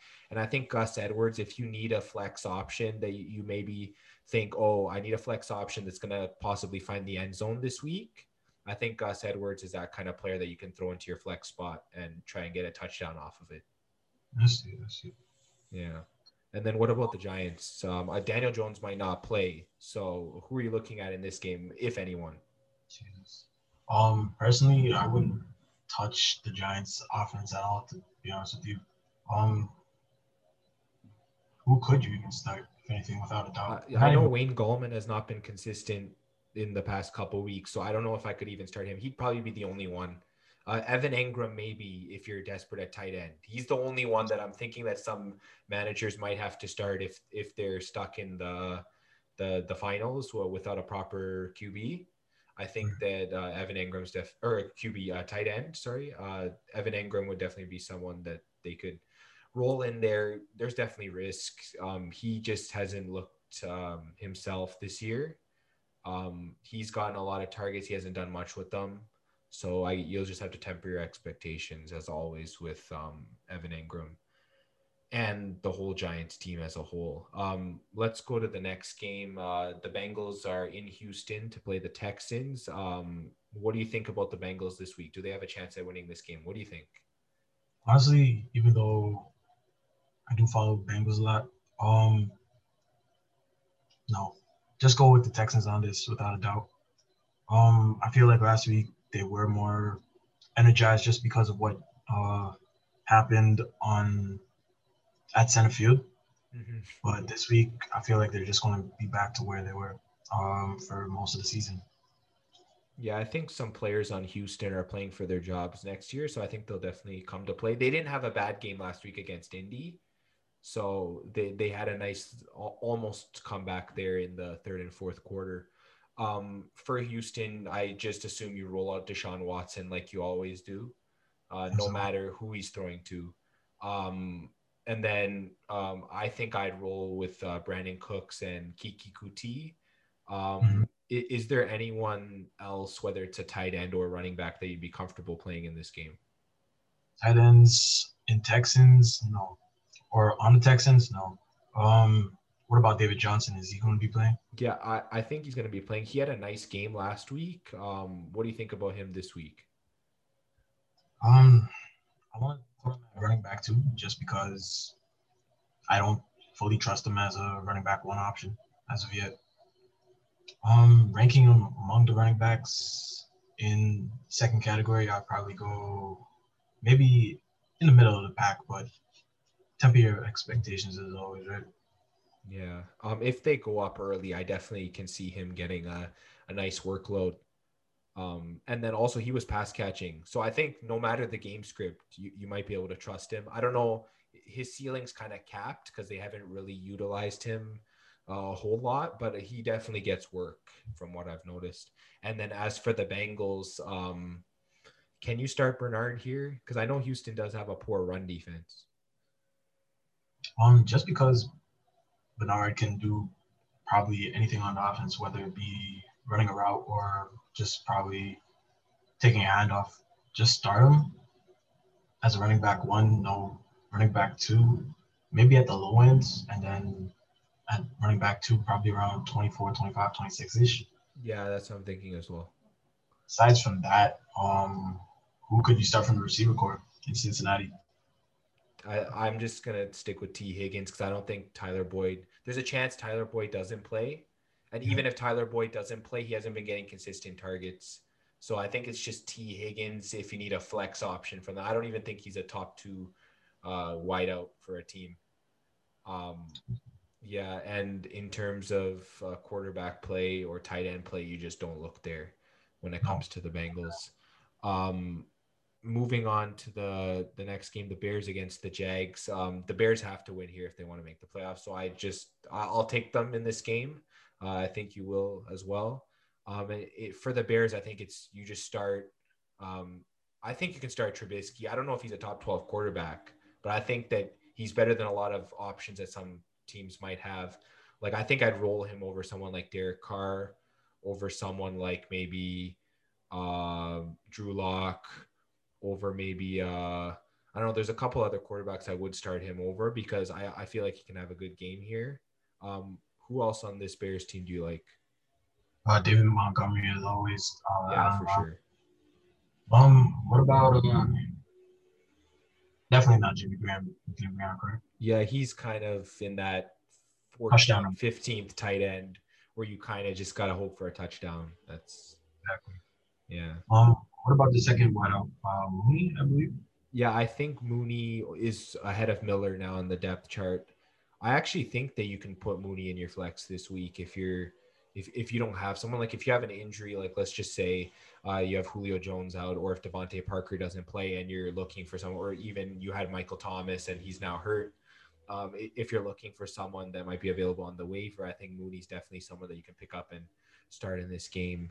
When it comes to Jacksonville, if Robinson plays, is he the only guy you can start? The only guy at this rate. You're expecting probably 12 points from your quarterback in your final game. Run Gardner Minshew for all I care. Aside from that, if Robinson doesn't play, would you run with the next running back on the depth chart? No, I wouldn't. This is Chicago. Robinson's been so good. That's the only reason I'd roll with him. But any other running back, I can't roll with. Reasonable. I understand and that. Then wideouts and tight ends, I'm just avoiding this week. It's a spread the wealth. Yeah, and Chark, I would say Chark, but he's not getting consistent targets, and the corners for the Bears are very good. So exactly, not taking chances there. We actually have a game that could be a shootout. It's the Falcons against the Chiefs. Both teams run pretty high-powered offenses. I'm just sticking with the Chiefs here. I don't think the Falcons have enough weapons up front to get it done. I know Gurley's dealt with his injuries and Julio Jones as well. I assume you're taking the Chiefs in this game. End of story, Chiefs. It's a punching bag game for the Chiefs at this rate. Yeah. From Atlanta, if Julio does not play, who are you starting in this game? Run Ridley, run the next wide receiver on the list as Russell Gage. Yeah. Russell Gage. I always forget that name. Aside from that, try to avoid the running back situation down in Yeah, Atlanta it's right now. terrible. Terrible. I don't know who's going to start next year, whether it be Smith or even Hill. They might draft a running back from what I heard. So we'll see how that works out. What about Matt Ryan? Right? Against the Chiefs secondary. I mean, my heart always says go with Matt Ryan just because for namesakes as well, right? But Mm-hmm.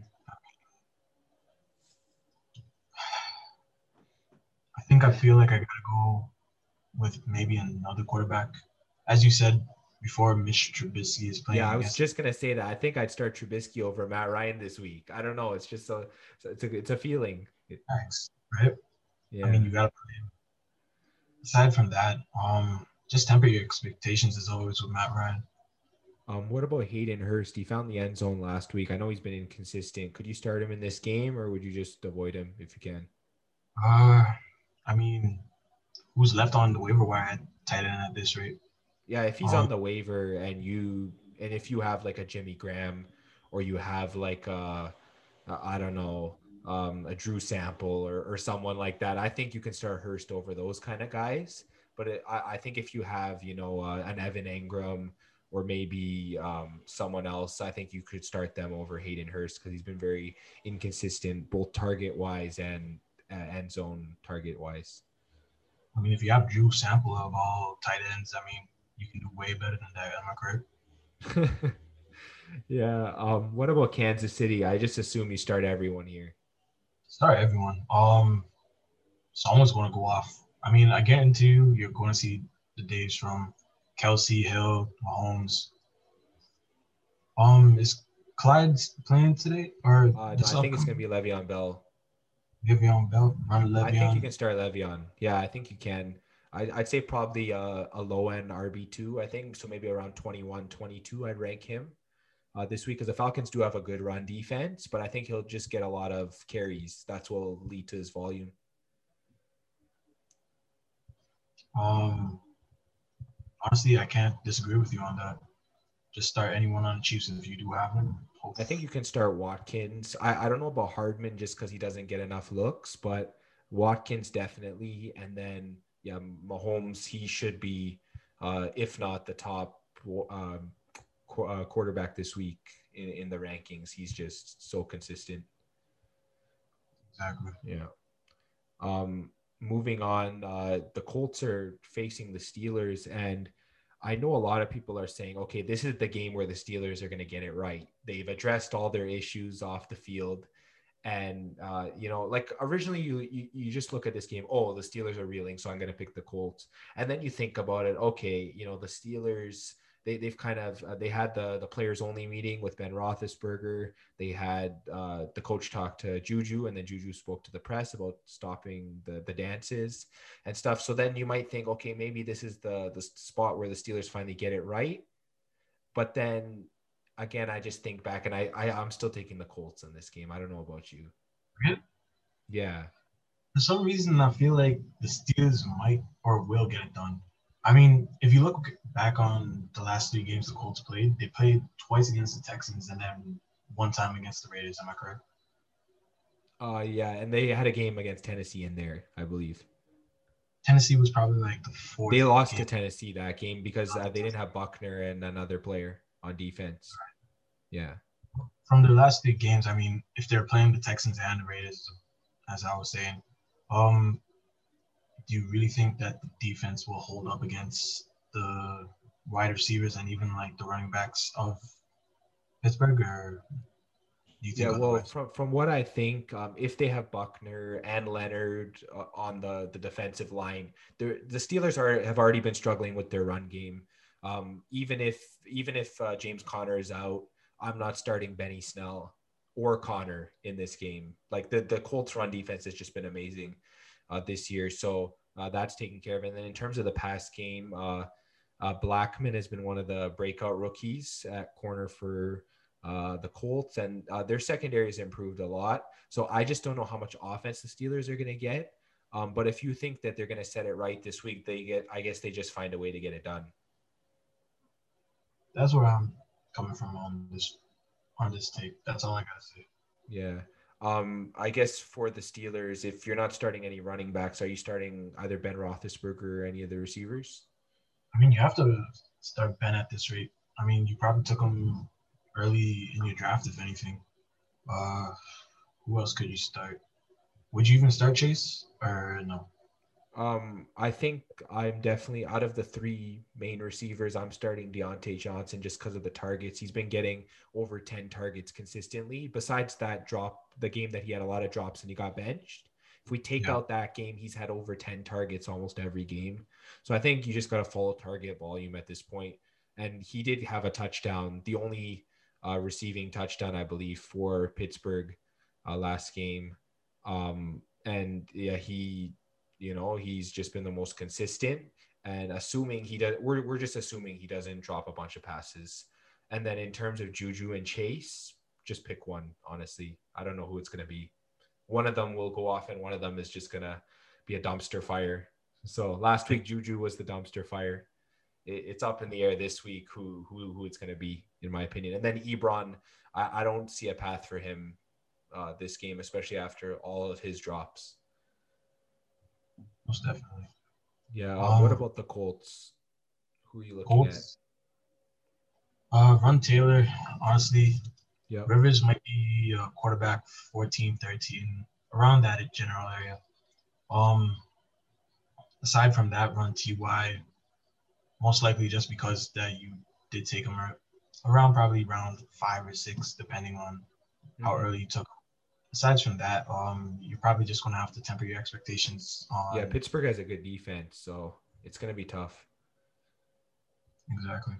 Yeah, I think that with Rivers, I know that the Colts have been relying on their run game, and Rivers is definitely going to have to be more cautious with his throws in this game because we know with guys like Joe Hayden, Minka Fitzpatrick, all the guys they have back in the back there, they can just pick off passes pretty easily. And if this Steelers team really has turned things around, then it could get ugly if Rivers doesn't protect the ball properly. Yeah. Yes, I'm sir. just gonna move on to the next game. It's the Panthers and the Washington Football Team. Um, I don't know. If Haskins plays quarterback, I think I'm gonna take the Panthers in this game. That's just a feeling I have. The Panthers they had a drive going to potentially beat Green Bay last week, and then a couple penalties later, and you know the deal, right? I think the Panthers are better than their record. They have an excellent young defense. Their offense, I mean, there's more to be desired, obviously, without CMAC, right? Exactly. Yeah, I just think that the Panthers have a chance to do well in this game and potentially win if the football team doesn't have Alex Smith. What do you think? I completely agree with you on it. I mean, if Haskins is playing, especially with after all the drama that you've Oh heard yeah, in, yeah, I heard about that. I don't know. And as you did say, Bridgewater did lead the offense against the Packers in a close game that most people expected to be a blowout. Yeah, Aside, exactly. um, I don't know. I feel like the Panthers are going to win this one. Yeah. From the Panthers, I assume you start Mike Davis without CMAC, or are you scared of the Washington front seven? Honestly, just run with Mike at this rate, just because he's going to be getting all the opportunities. Am I correct? Yeah, for the most part. And then wideouts. Would you start any wideouts from this team and which ones? And then what about Teddy as well? Teddy, let's get that one out of the way first. Um, I personally would probably rank him around probably quarterback 12 to maybe even 16ish, maybe even 18. But I would have to look at like the whole entire list and then probably figure that out myself. Yeah, for sure. Besides that, let's see. The slot wideout in Carolina, temper your expectations, especially if you put them at flex. When it comes to those two other wideouts down in Carolina, who are they? Robbie Anderson, and then And DJ on top Moore. of Yeah. that, right? Yeah. I honestly would go with Anderson as just put him in your lineup and don't think about it. As for DJ Moore, probably put him at wideout too. just because Bridgewater will spread the wealth when it comes to. Yeah, I've noticed that as well. And yeah, as for Washington, if there's no Alex Smith, I think that we can still start Scary Terry because he's been pretty good this year. What about anyone else on this team? Run Terry, run Thomas. Besides that, who else could you start McKissick? aside from? Would you run with McKissick?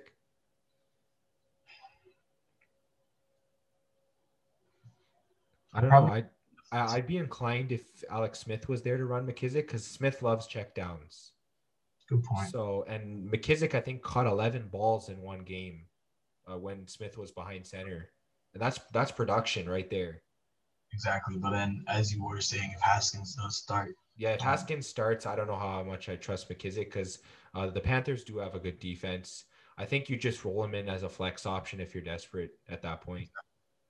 Yeah. Um, moving on to the next game, it's a pretty big game. It should decide the NFC West. We have the Rams in Seattle against the Seahawks. After the Rams got embarrassed last week, do you think that this is a redemption game, or do you see the Seahawks taking it? I mean, you want it to be a redemption game, especially after you lose to a team like the Jets right now. I feel like a few of the guys on the defense will have something to prove. Whether it be Ramsey against DK again, or whether it be Darnold just trying to make a mockery of the offensive line down in Seattle. Besides that, I mean, it's the Seahawks offense, all right. You got Lockett, you got DK, and you got those weapons on the ground as well. I just got to go with the Rams. I feel like there might be an upset coming from this. Okay. I know the Rams did win the last matchup these two teams had earlier in the year. Um, I just see Seattle's defense in a different place than it was earlier this year. It had trouble in the secondary, especially.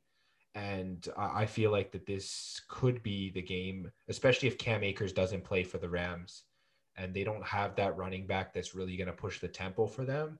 I feel like the Seattle can win this. I feel like with the Seahawks, even though the Rams do have a tough defense, you can still roll with Wilson. He won't be a top 5 quarterback, but he might be like the 7th or 8th quarterback on the slate this week. Chris Carson, definitely. He's been great, whether rushing or pass catching. Metcalf, you got to go with him if he plays. He's a top 12 receiver. And Lockett, he has the easiest of the cornerback matchups because he's in the slot. So I think that if you need, I'd say from between, I'd say 20 to 30 range, you might be able to slot him in there, maybe a 25 or 26th receiver. So if you need like a high end flex option, low end wide receiver too, I think you can roll with Lockett. And then I don't know, what do you think about these guys? Honestly, I can't complain about anything you just said. Besides from I might temper my expectations a little bit more on Lockett, but I mean, besides that, that's all I can probably say negative about this. Yeah, what do you think? Yeah, what about the Rams? If Akers doesn't play, which running back are you looking at there? I want to say Henderson.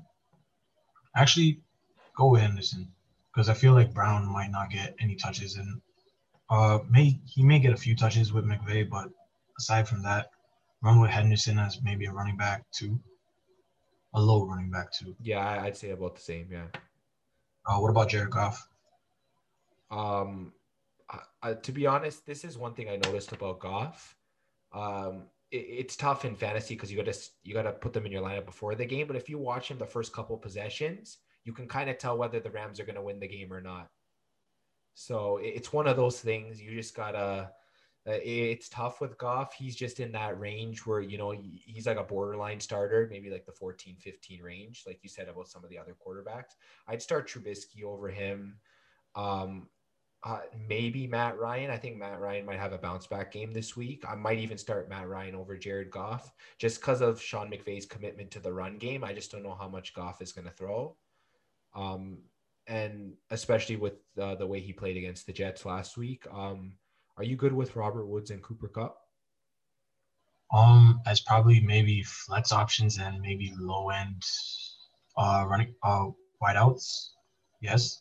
as you said before, if you see like the first few plays from Jared Goff, you can tell like if it's going to be a good or a bad day. If it's a bad day, uh, if you put them at flex, you're probably going to enjoy it. But if you're expecting like whiteout two production, you're going to have a bad day. Yeah, and I guess tight ends are just touchdown dependent at this point, both of them. Most definitely. Yeah, it's just one of those things with tight ends this year. Unless you have Kelsey or you have Waller, it's been a pretty tough year in terms of tight ends. In terms of the Eagles and the Cowboys, who do you see winning here? It's a divisional game. Hurts is Jalen Hurts is playing them, right? Oh yeah.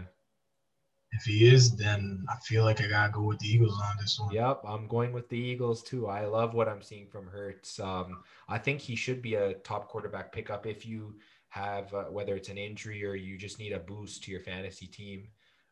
Pick up Jalen Hurts and throw him in your starting lineup against this underwhelming Cowboys defense. He's going to be a smash spot this week. What about Miles Sanders? Would you roll him in RB2? I mean, if you did draft him, you probably draft him around round two if he did fall, but most likely round one. Am I correct? I'd say yeah, round 1 or 2, maybe drop to 3, but it just depends on the league. Uh, just run with Miles at this rate. I mean, he got you to the dance, so might as well run with him, right? Yeah, for sure. Any receivers or tight ends you like from the Eagles in this game? At this rate, not 1,000% sure on that one. I mean, I would go with Fulham, maybe even Ertz, but aside from that, I'm not 1,000% like thinking reliability with when it comes to the Eagles and their receivers. Yeah, I know in terms of tight ends, I was high on Goddard earlier in the year, but since Ertz has come back, it's just been split sort of between the two. So it's very hard to get on board behind one of these guys. And then in terms of wide receivers, I mean, you could take a shot on Rager, in my opinion, just because of his deep threat ability. But other than that, Jeffrey and Fulgham have been splitting targets. So it's just been tough for me to kind of see anyone else.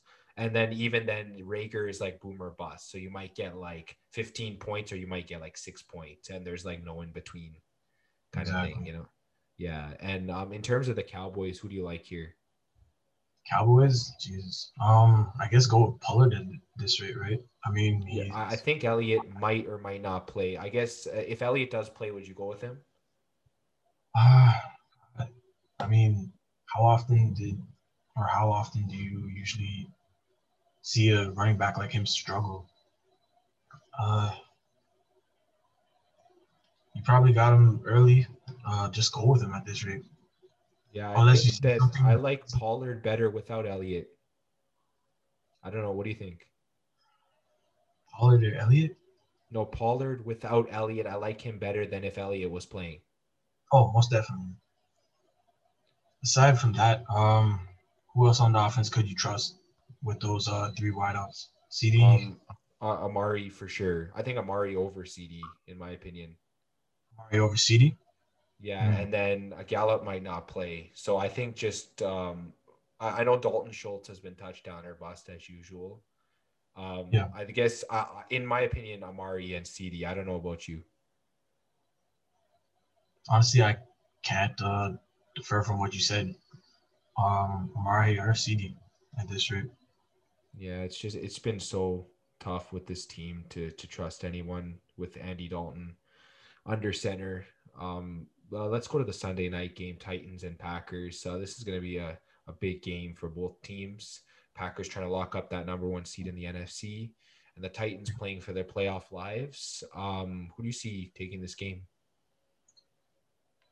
I gotta go with the Packers on this. I mean, Rodgers had some would say a poor game last week. I feel like he's going to bounce back and give you what you should have got last week, and even more. Um, I'm actually going to go with Tennessee in this game, and I'll tell you why. Um, Okay. the Packers have allowed the third most rushing touchdowns this season. And when you got a big boy like Derrick Henry in the backfield, and I believe the Packers are also bottom 5 in running back yards allowed as well. So, I mean, if you got a guy like Derrick Henry that's ready to go, like, and he has been on fire these past few games. I think he went over 200 one of the games, and then he was pretty close last week. I don't know how you stop Derrick Henry in this game. I actually think the Titans are even more desperate to win this game with the Colts, right behind them for the division. I don't know. I smell an upset here. It might not happen, but it just seems like the right time for it to happen. And the Packers have only beaten one team with a winning record this year. That is a good point. So I don't know. There might be a chance of an upset here. I'm smelling something here, and it Okay. might be King Henry burning through the whole defense. I don't know. Yeah, Derrick Henry's a must start. In case you haven't gotten the clue yet, yeah, he's I the got it. top.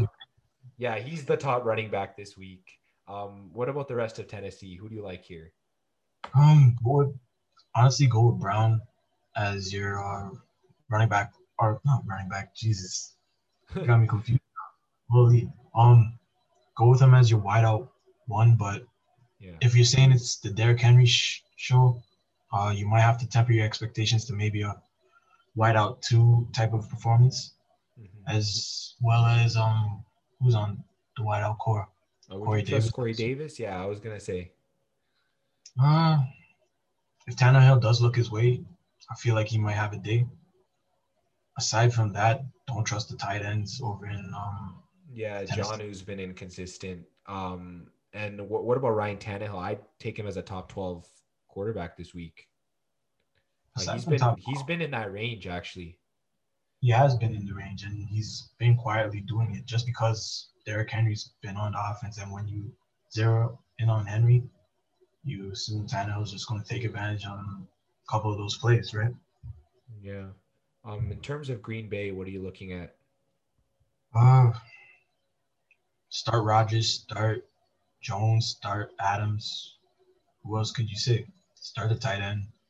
Oh yeah, Tanyan's been good. Exactly. Yeah. What about Lazard or Marquez? Would you start any of them? MVS, I would probably start him in your flex, but in recent weeks, I'm not 1,000% sure, just because I just want to avoid that type of dilemma completely.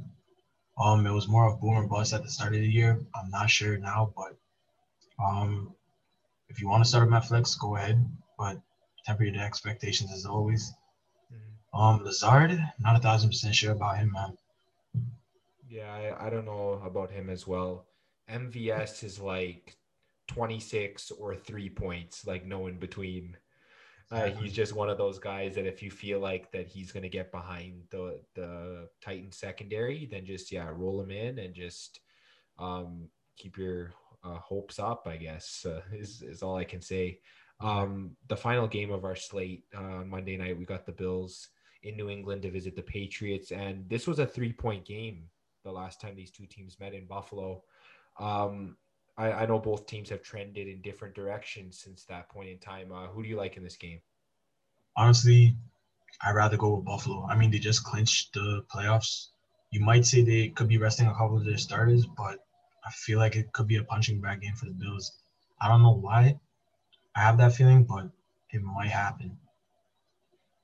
I mean, as a New England fan, I gotta cheer for my team, right? Whether I think they're gonna win or not is a different story. It's definitely gonna be a close game. If they do lose to the Bills, I mean, it's bound to happen at this point, the way the teams are trending. But I definitely think since the Patriots are home, and I mean, with Bill Belichick behind the bench, anything can happen, right? So I definitely can take them in this game. In terms of the Patriots, I assume that unless Damian Harris plays, you just don't start anyone from this team. Don't. At this rate, we don't know who to trust. Just don't. Yeah, even as a Patriots fan, I have to agree that if Damian Harris has been very consistent. He's been the star on this team this season, the one star that they've had on offense in a very dark season. And then in terms of Buffalo, everyone. Brown's coming back this week or no? If I assume he is, and if he does, I think I would start him as like a flex or so. As a flex? You put him ahead of Cole Beasley or no? Um, I actually would. Beasley has mostly been getting his high end target share with Brown out of the lineup. I actually think Josh Allen likes targeting Brown. Diggs is definitely the guy to go with. Brown and Beasley are more riskier plays, in my opinion. If you had all three in your lineup, I would actually sit Beasley over Brown, assuming he's going to get the reps. If he's kind of like questionable going into the game, then I think I'd prefer Beasley over Brown. I see. Yeah. And then what about Josh Allen? Top 5 QB this week? Top 5 QB. Can get it done in through the air, through the ground. Just start, sit back, relax, hope for Yeah, a pretty 30. much. Who Yeah, knows? honestly. I know Dawson Knox found the end zone last week. Is he more of a touchdown or bust tight end? As all of them, yeah. Aside from Kelsey, Waller, and who else, right? Yeah, and who else? Yeah, that's the right answer. And I guess that wraps up our NFL preview for this week. We'll be heading over to talk about some basketball next. So thanks again, Terry. No problem. Thank Yeah.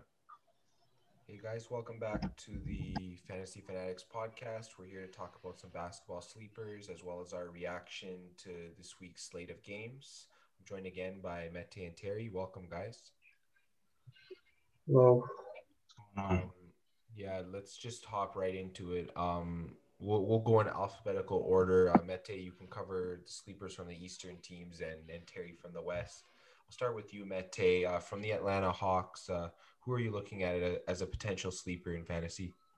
I had DeAndre Hunter as my sleeper for Atlanta Hawks. Last year, he averaged 12 points a game, 2 assists, 4 rebounds, on 41% shooting and 35% three-point shooting. So, and that was only his rookie year. So I think he'll get better. It's my sleeper for the Hawks. Nice. Yeah, I had him in fantasy last year, and he's a pretty good player. Let's just hop right on Boston Celtics. Who are you looking at? My sleeper for the Celtics this year was Jeff Teague. He's been in the league for a while now, and with Kemba being out for a while, he's gonna get a lot of minutes, I think. His career averages are 13 points a game, 3 rebounds, 6 assists. So he's a pretty solid veteran that you can rely on at the guard position. Yeah, I think so as well. I know Brooklyn's a pretty deep team, but is there anyone you're looking at as maybe a sleeper? Yeah, Karis LeVert, I'm really high on. He was a big piece for them last year. He was starting for them and he averaged 19 points, 4 rebounds, 4 assists. And this year he'll be moved to the 6 man role, but that might benefit him actually, so he could get better looks with the second unit. And he could lead them. Yeah, he won't be in the prime rotation, so he might have bench guys guarding him, so then he could have an improvement. What about from the Charlotte Hornets? Who do you like? The Hornets, I had PJ Washington. He was also a rookie last year, so he averaged 12 points a night, 5 rebounds, and 2 assists on 45% field goal and 37% shooting. So he's their starting power forward, I believe, and Yeah. I think he'll have a good year as well. Yeah, I think that whole Charlotte team is bound to get better after last season. Moving on, the Chicago Bulls, Mete, who do you like there? I picked the fourth overall pick from this past draft, Patrick Williams, as my sleeper out of Florida State for the Chicago Bulls. His college numbers weren't too impressive. I looked at it. It was only 9 points a game, 4 rebounds, 1 assist, 1 steal, 1 block. But he's been starting the last couple of games over Otto Porter, so I like that, and I think he has good potential. Yeah, I think so too. What about Cleveland? Who do you like there? I also picked a rookie from Cleveland, fifth overall pick from last year, Isaac Okoro out of Auburn.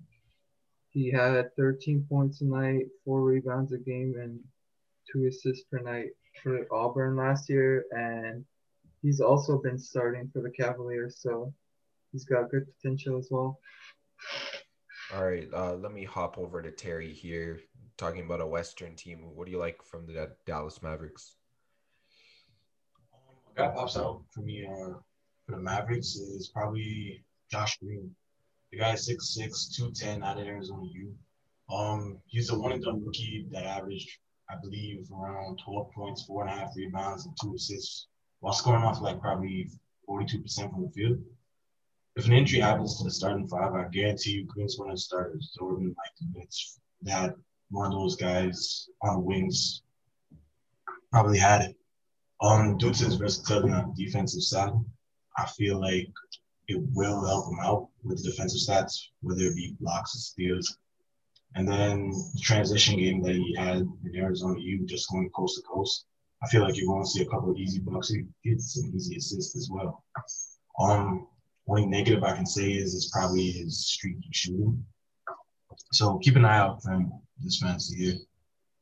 All right, sounds good. I'll go right back to you, Terry. What about the Denver Nuggets? Denver Nuggets, you got the obvious one, Michael Porter Jr. But if you're looking outside the top 100, I probably got to go with Bobo. In his rookie season, well, since that got out of the way, probably 5 points that year. And then you have the NBA bubble where he did turn some eyes. It's going to be a matter of time where he's going to be the first big off the Nuggets bench. With Millsap being 36 and JaMychal Green being 30, it's only a matter of time for the kid to get his minutes. The only negative you could probably bring up is possibly his weight at his height. He's 7'2", and then he's 230. But with the lanky build, I feel like he could be a great power forward in this league. Yeah, for sure. Let me bounce to Mete. What about Detroit Pistons? Who do you like? For Detroit, I have another rookie, Killian Hayes. He played last year in Germany, so he's already played professional basketball against grown men, which is a positive, I think. Mm-hmm. He averaged 13 points, 6 assists on 39% three-point shooting, which is pretty good. So, and he's already the starter for point guard for the Detroit Pistons. So I think he's a sleeper to keep your eye on. Yeah, for sure. Terry, I'll go right back to you. The Golden State Warriors. Who do you like from this team? Sleeper pick.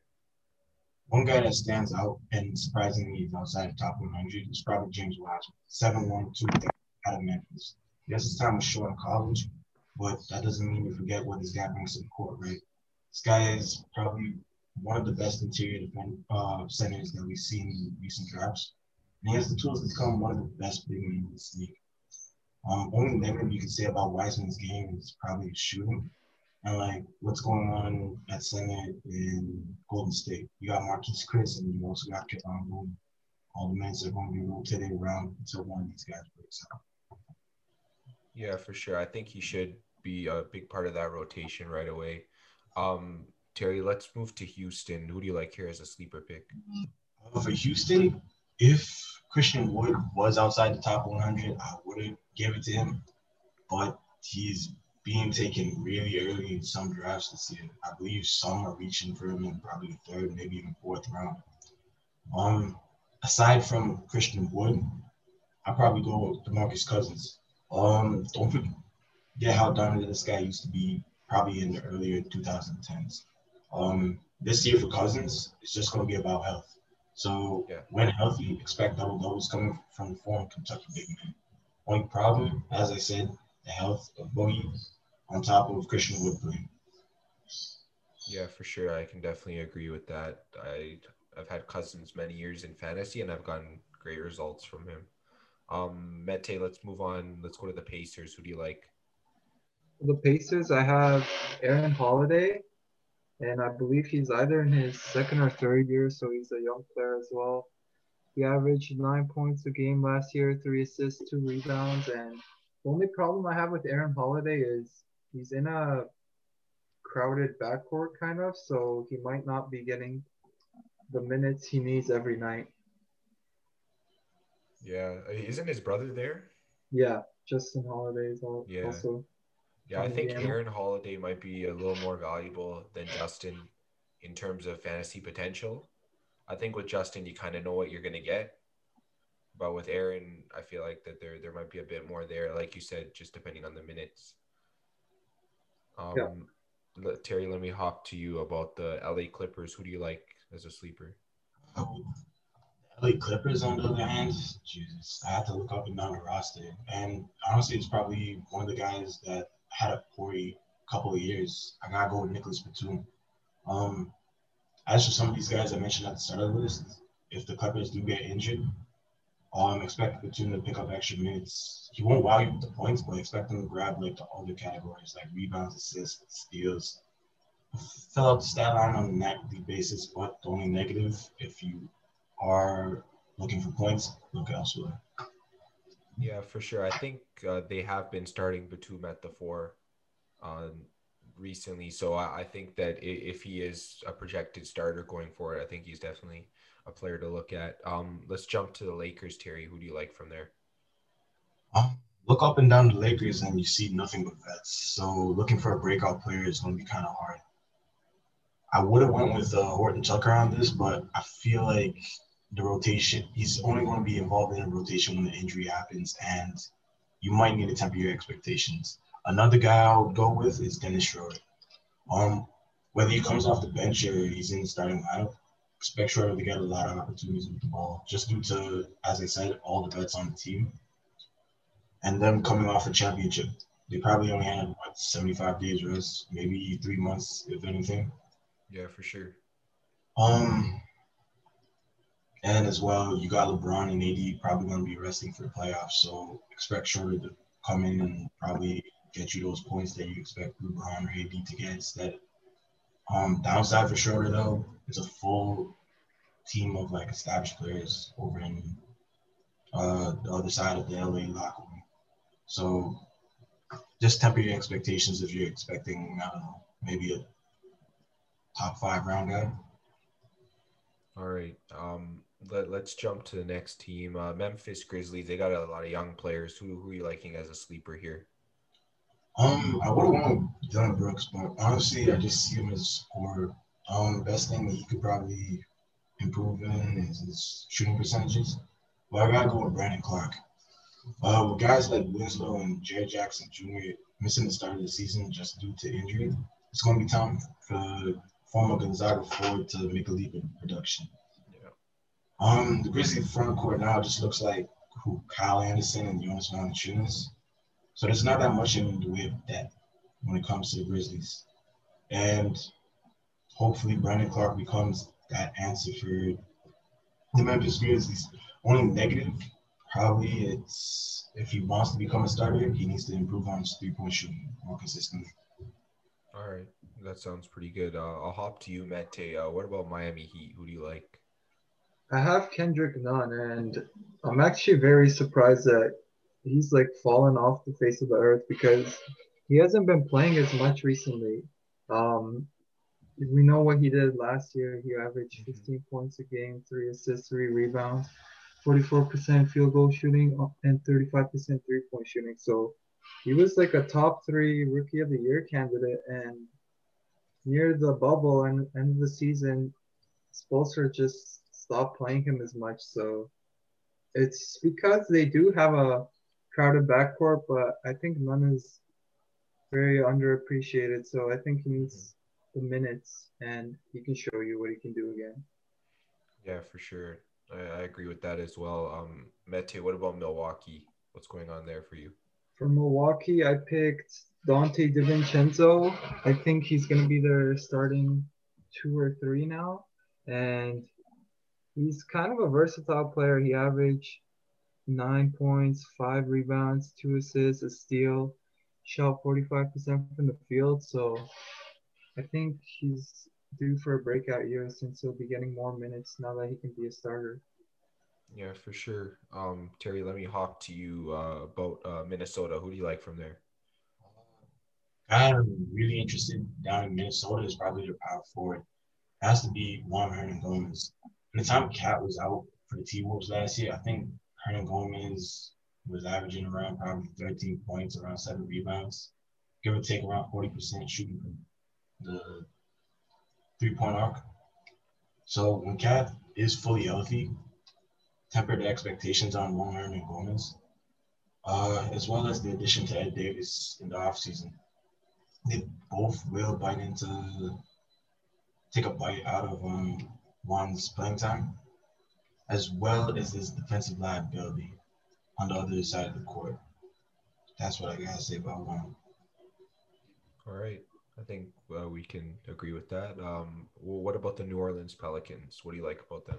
New Orleans Pelicans, I would have went with Josh Hart, but I mean, it's been 4 years of getting over 25 minutes a game, and then you would expect a little improvement, but I don't know. I probably gotta go with Jackson Hayes on this one here. Just with the youth movement going down in the Pelicans organization, I would go with Jackson Hayes over Steven Adams later into the season, just in case Adams isn't fitting the mold that they wanted down in New Orleans. Yeah. Aside from that, Jackson Hayes is probably, you could easily say he's kind of like a Steven Adams 2.0, if anything. That's all I gotta say about Hayes, to be honest with you. All right. Mete, what about the New York Knicks? Anyone you like from there as a sleeper? Yeah, I have RJ Barrett. Um, he did great in his rookie year as well, I think. 14 points, 55 rebounds a game, 3 assists. And the only issue with him is his efficiency needs to get better. He only shot 40% from the field last year and 32 from three. So if he improves his efficiency, look out. This guy's going to be a monster. Yeah, I'm actually surprised that a lot of people are sleeping on RJ Barrett. I saw where he was going in drafts this year, and I was actually pretty surprised that people didn't want to take a flyer on him just because he played for the Knicks, you know? Yeah, I think he's definitely a guy that you might be able to grab, like you said, outside the top 100 and get a good value out of. definitely. Terry, let's look at OKC. Who do you like from the Thunder? Jesus, that's pretty tough. I mean, the whole entire team just got traded this offseason, right? Mm-hmm. Um, Obvious answer would be SGA at point guard, but he's probably going to be in the top 50 at this rate. Mm-hmm. Outside of that, I probably would have to go with Lou Dort. Last year he was picking it up near the end of the year, before I believe the pandemic started. So probably gotta go with Lou Dort at shooting guard. All right. Mete, let's go to you. Orlando Magic. Who do you like from this team? I have the rookie Cole Anthony, 15th pick from North Carolina. He averaged 19 points a game at North Carolina, 6 rebounds, 4 assists. So the issues I have with him is the minutes. Is he going to get them? Because there's Michael Carter Williams ahead of him.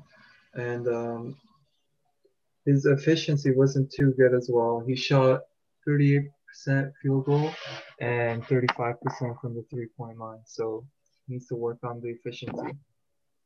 Yeah, for sure. What about Philly? Who do you like from the 76ers? I have Shake Milton, and they confirmed that he will be their sixth man this year. Last year, when Simmons was getting hurt, Shake Milton would be starting in his place, and he would pop off. He had like a 40-point game, I believe, something like that. And he's he's a solid player, I think. He averaged 9 points, 3 assists, 2 rebounds last year on 48% field goal and 43% 3-point. So he's very efficient, which I like. Yeah, those are very efficient stats. Terry, what about Phoenix? I know they upgraded their team this year. Who do you like as a sleeper? Sleeper probably gotta go with. I want to say Michael Bridges if he's still outside the top 100.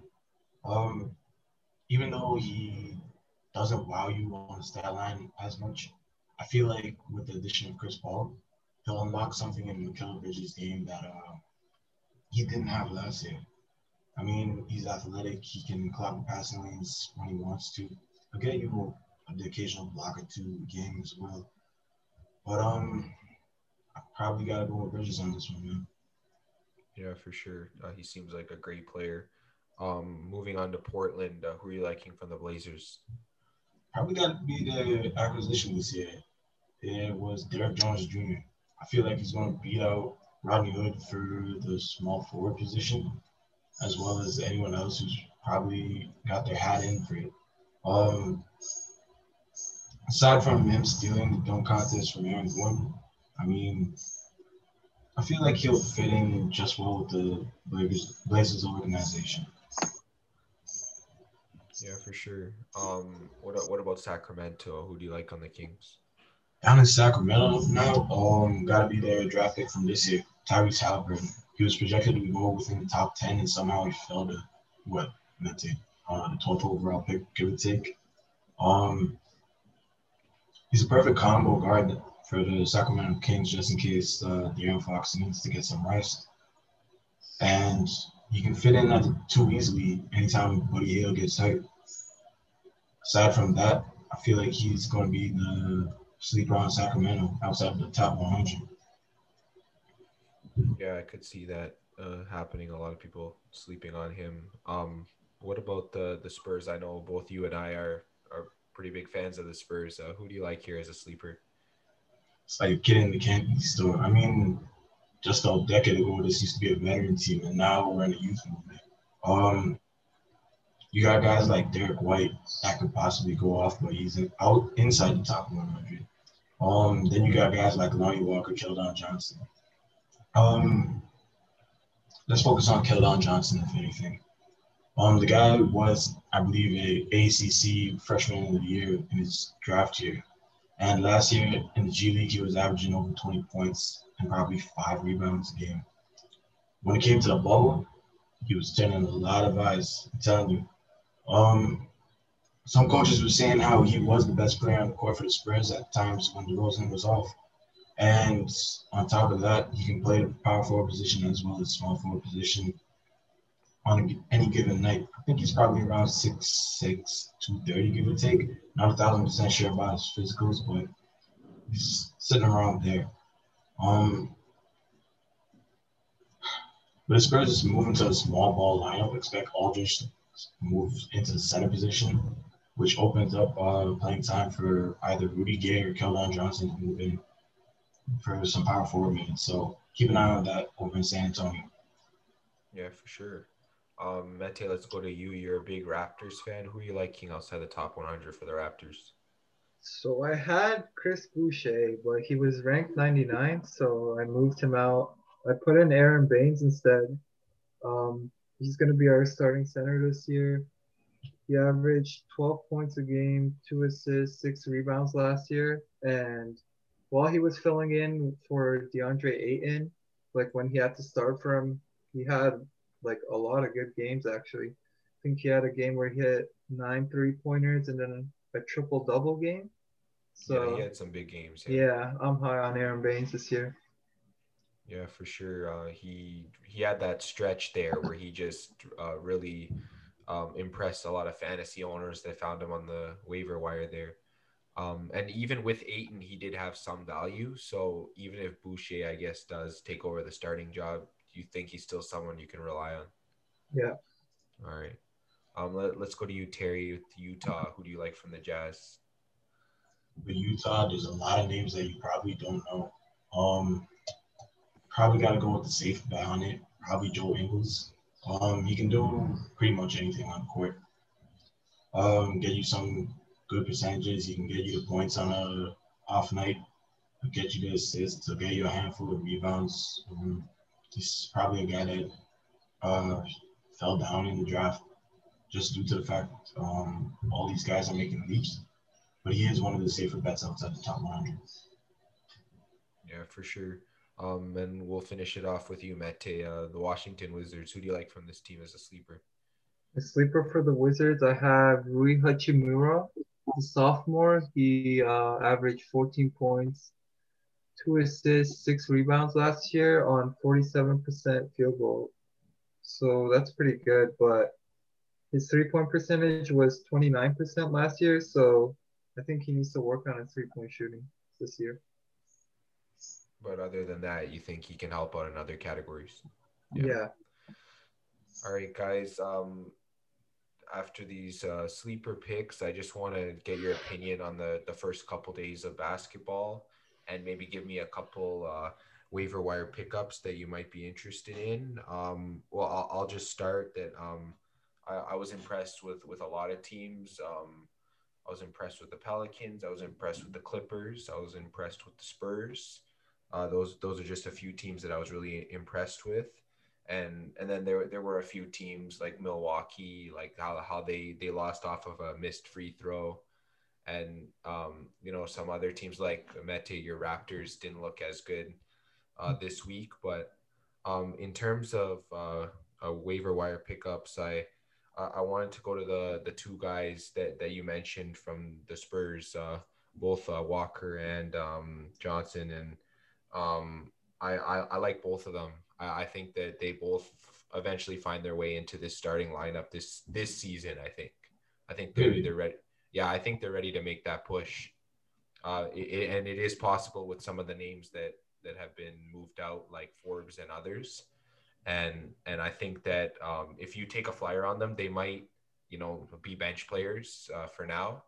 But I think after what we saw, I think they definitely get looks at a starting position for this team. So temper your expectations at the beginning with them. But both Walker and Johnson should be good pickups, even for your bench.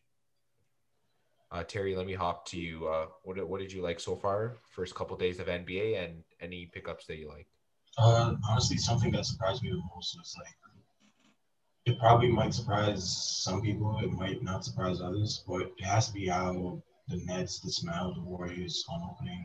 I believe it was opening night. Yeah. What was it, 99 to 102, give or take? I'm not 1,000% sure the score. But I think they won by more than that for sure. It was a pretty big win, yeah. It was lopsided when you think about it. But that honestly shows you how valuable Klay Thompson is to this Golden State Warriors team. He's basically the best perimeter defender, and he just like, how should I put it? You can put him in a corner, and then you have to put the defender on him no matter what. Don't give him any space, and then just make it a 4-on-4 game for Stephen Curry and the rest of the team. Aside from that, we already figured out that Kevin Durant is still Kevin Durant. Some people may say he's a little bit slower. He's probably at 85%, maybe 90, give or take. Kyrie Irving does Kyrie Irving things. On top of what else was happening opening night? We had the Battle of LA, correct? Yep. Nothing is safe from that. I mean, the Clippers will always try to outdo their older brothers, no matter what day of the week it is. But we all got to worry about what Paul George does during the playoffs, right? Because honestly, I mean, don't get me wrong. Paul George is one of the better players in the league, but if he's not converting that into the playoffs, I don't know what to say. People I might be interested on the waiver, if you're really desperate at center, especially if you're in probably, I don't know, 14-man league, give or take, go with Enes Kanter, maybe even Bismack Biyombo. Guys that probably popped out, as you mentioned earlier, Lonnie Walker and Keldon Johnson. Aside from that, I can't really think of any other guys that would probably pop out on waiver wire at this moment. All right, Mete, let me go to you. Any thoughts so far on the season and maybe some waiver wire pickups? So my thoughts I'll talk about more of the games that happened on Wednesday, since you guys covered opening night. I was impressed with the Magic. They beat the Eastern Conference champions Miami Heat.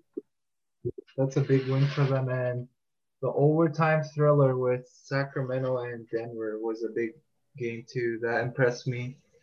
Sacramento, they caused a lot of turnovers at the end to win the game, and he stuck in there. And for my pickups, I was gonna say Biyombo. In this 14-man league I'm in, I see Batum is a free agent. Says 6% owned. Right now he's the starter because Yeah, he's a starter right Morris now. is out. Yeah, so he Yeah. could be a pickup. I'm seeing Danny Avidia, the starting shooting guard or small forward for the Wizards, I think. And then I see also Isaac Okoro, who was talking about the rookie from Cleveland. I think he should be picked up too. All right, that sounds good. Thanks, guys, for your time. That's going to be the end of our basketball sleeper preview, and we'll move right on to the hockey preview where we preview the North Division for this season. Thanks, guys. All right, guys, welcome back to the hockey segment of the Fantasy Fanatics podcast. I'm your host, Nathan, and this is our hockey expert, James Kumar. Hey, what's up, bro? So, so I heard that they finalized the NHL divisions. Yeah, so for this season, they finalized the divisions. The Canadian teams will be put in the North Division. The East Division that we previewed last week is actually staying the same with all the teams in it, but the Central and West divisions are different than we projected. Minnesota will actually be in the West Division in the current setup, and Dallas will be in the Central Division. So that's kind of where things have swapped from our projections. Okay. So I guess we can start with the North Division first, and I guess we'll look at the Calgary Flames. And who are you feeling on that team? Yeah, so for the top fantasy players on that team, even though he had a rough season, I believe Johnny Gaudreau can bounce back. He is their most talented forward. Offensively, he 2 years ago, I believe he had 99 points. He was top five scorer in the league, and since then has dropped. But I believe that he can have a bounce back season this year. Also, his center Sean Monahan can also I believe, bounce back being in this Canadian division. And right wing mate Elias Lindholm. I believe that entire top line can be effective for Calgary this year and contribute for you in fantasy. Their top player in fantasy last year was left winger Matthew Tkachuk. He contributed for every category. He gave you goals, assists, points on the power play, plus minus, hits, shots, everything. This guy could do it all. He was a top. I believe he was a top 40 player last year, and he definitely should be the first Calgary Flame off the board for you. Some defense that you might be looking at from Calgary, Mark Giordano. I mean, he's up there in age, but he plays on the power play, and he can always be like he can always account for a lot of goals, assists, hits, plus minus, all that. All right. So, what are some sleeper picks on Calgary that you think people should pick up if they have them? I'm actually looking a little further down the board. I was going through NHL.com's top 250, and this guy was not in the top 250. So this is a very deep sleeper. It's actually Sam Bennett, and recently he had been elevated to a top power play spot, and that just improves his fantasy value because he contributed in goals, assists, shots, and hits. But now, potentially this season jumping on the top power play can contribute in power play points also. And as a deep sleeper, some people still think that Sam Bennett has room to grow offensively. And I believe that he can take a step forward this season. So if you take a flyer on him and maybe in the last couple of rounds of the draft, you might be surprised at the value you can get out of him. All right. That sounds good. So, what about some goalies that you think people should look out for on this team? I think that Jacob Markstrom is the clear-cut starter since coming from Vancouver. They signed him to a long-term contract. They want him to be the goalie on this team. But I think that David Riddick will be getting some of the starts, especially in a condensed season that we're going to have this year. I believe that Riddick will get some starts, but I don't know how fantasy relevant he'll be. But Jacob Markstrom is definitely a goal you can be looking at if you need wins, good averages, and definitely he'll throw in some shutouts here and there. Okay. So it looks like you would want to start Jacob most of the time and Oh just kind yeah. of have David off your bench. I guess David Riddick. If you need a third goalie, and you maybe didn't draft one early enough in the last couple of rounds, you can maybe take a flyer on him in case there's an injury, anything like that. But Markstrom's the way to go. All right. So it looks like Calgary has some pretty good players. Oh yeah, Calgary's going to be solid this year. I guess you could say they're going to be fire this year. Or you could say that, yeah. All right. So next we have the Edmonton Oilers. And who do you think people should pick up? Oh yeah, Connor McDavid should be going first overall in fantasy drafts this year. He's just so talented of a player.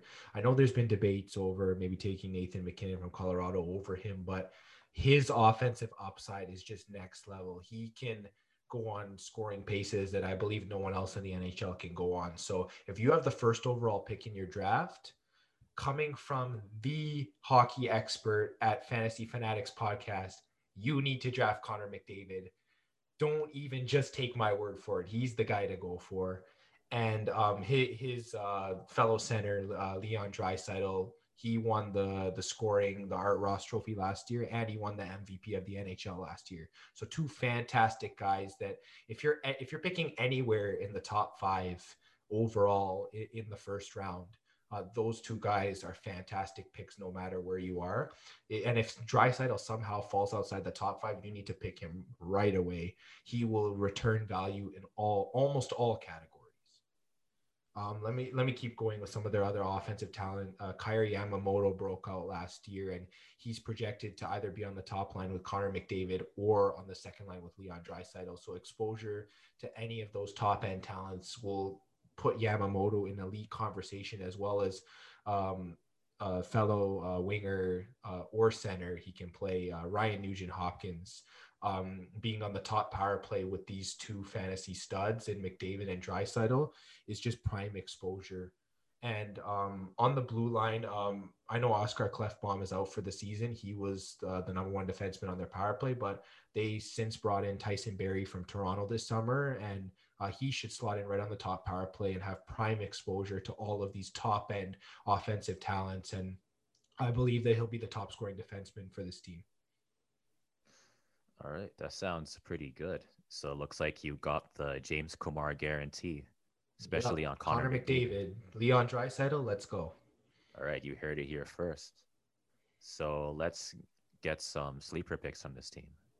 Oh yeah, a definite sleeper pick is Jesse Puljujarvi. He was in Europe last year over a contract dispute with the Oilers, but he's back and his offensive upside is just starting to peak. I believe that if he's put in either on Connor McDavid's line or Leon Draisaitl's line, like he could, like you might even be able to get him in the last couple rounds of the draft, maybe third last round, whatever. You could take a flyer on him and just throw him into your lineup. He might even become an every week pencil right into your lineup. Like you might be able to just start him and not even worry about him. That's how good of a player he could project to be. So he's definitely a sleeper I'd look at on the Oilers. All right, sounds good. So what about the goalies on this team? I'd say out of the entire Canadian North Division, I'd say the Edmonton Oilers have the weakest goaltending tandem. Mike Smith and Mikko Koskinen. I mean, they were decent goalies this past season, but they just couldn't get it done in the playoffs. So, I mean, if you are going to take a flyer on one of them, Mike Smith's a lot older, so I don't know how much I trust him. Koskinen isn't that much younger, but he hasn't been in the NHL for that long, so he might have some room to grow. So I'd say if you're really desperate, you could take Mike Smith as maybe a third goalie. But if you really want to go with the safer option, I'd play with Koskinen for sure. All right. So it looks like most people are gonna try to look for other goalies before they look at an Edmonton goalie this year. Oh yeah, there's plenty other teams to go for. Yeah. All right. So next we have the Montreal Canadiens. And who do you like on this team? Oh yeah, this team is primed with a lot of young talent. Talented young center Nick Suzuki. We saw what he could do in the playoffs last year, how he just went to another level, and I believe he'll continue to grow into that top center role for Montreal this coming season. He's definitely one of the top players you can take Also, longtime Montreal Canadiens right winger Brendan Gallagher. He's one of the best hitters. I'd say he's the best hitter on Montreal fantasy wise. He's on the top power play. He a lot of times he'll score 30 goals or close to it and be the top goal scorer on the team. He's just a very safe option coming from Montreal. He might even be safer than Suzuki actually. Um, I'd say also that guys like Tyler Toffoli coming in from Vancouver, and also Thomas Tatar, who was Montreal's top scorer last year, points wise. They can also be a pretty good mid-round options that you can take from the Montreal Canadiens. In terms of defense, I'd say both Shea Weber and Jeff Petrie are solid defensemen fantasy wise. I was kind of gonna fade Weber a little bit this season, but when it comes to hits, he's one of those guys that he'll put like 3 or 4 hits on the board some games, and that's just very valuable when it comes to fantasy. And Jeff Petrie's just been a solid, consistent point producer for Montreal. Those two guys, that if you need defense from Montreal, whether you have top 4 defensemen in your league, top 6 defensemen, whatever it is, those two guys are definitely good value picks. Sounds good. So, what are some people that you think might be overlooked in this team? Oh, you mean like a sleeper pick? I'm actually gonna go with recently acquired Josh Anderson from the Columbus Blue Jackets 2 years ago. He had a breakout season, and he had just almost as many hits as Alex Ovechkin, along with his very amazing goal production with Columbus. I know he had a shortened year this year because of injury, and that led to his departure via trade from Columbus to Montreal. And then Montreal gave him a long-term extension, which means that they really believe in his potential. So I believe that he's going to be put in prime positions to score, and he's being drafted. Oh boy, like in the late 200s or so. Like he's being drafted in some leagues really low just because people they just kind of fade him or whatever. But he's definitely a player that flies under the radar, and it looks like in Montreal he will be given opportunities, whether it's on the power play, whether it's on the first or second line, to score goals. And he has proven in the past that he can score goals, and he can cover a lot of fantasy categories.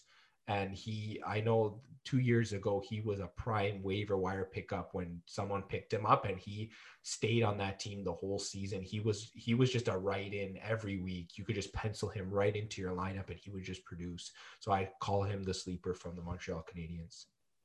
Wow, sounds like that's a big sleep people are taking on him. Oh yeah. All right. So, what are some goalies that you like on the Canadiens? Okay, so here's the goaltending situation. We know how good Carey Price is. We know what he can do in the league. He Players all over the league acknowledge what a great goaltender he is, and we know that if you draft him in fantasy, he's a very safe goaltender. No, whether Montreal's a good team or a bad team, he always puts up good numbers. But now they just acquired Jake Allen from St. Louis to be his backup, and I feel like that this will take the pressure off Carey Price and give him a bit more rest and so on. So I think Price should be going among the top 10 goaltenders in the league, fantasy wise. But Jake Allen might be a good third goalie if you're looking for, someone to just keep on your bench behind your 2 starting goalies. Jake Allen will definitely be getting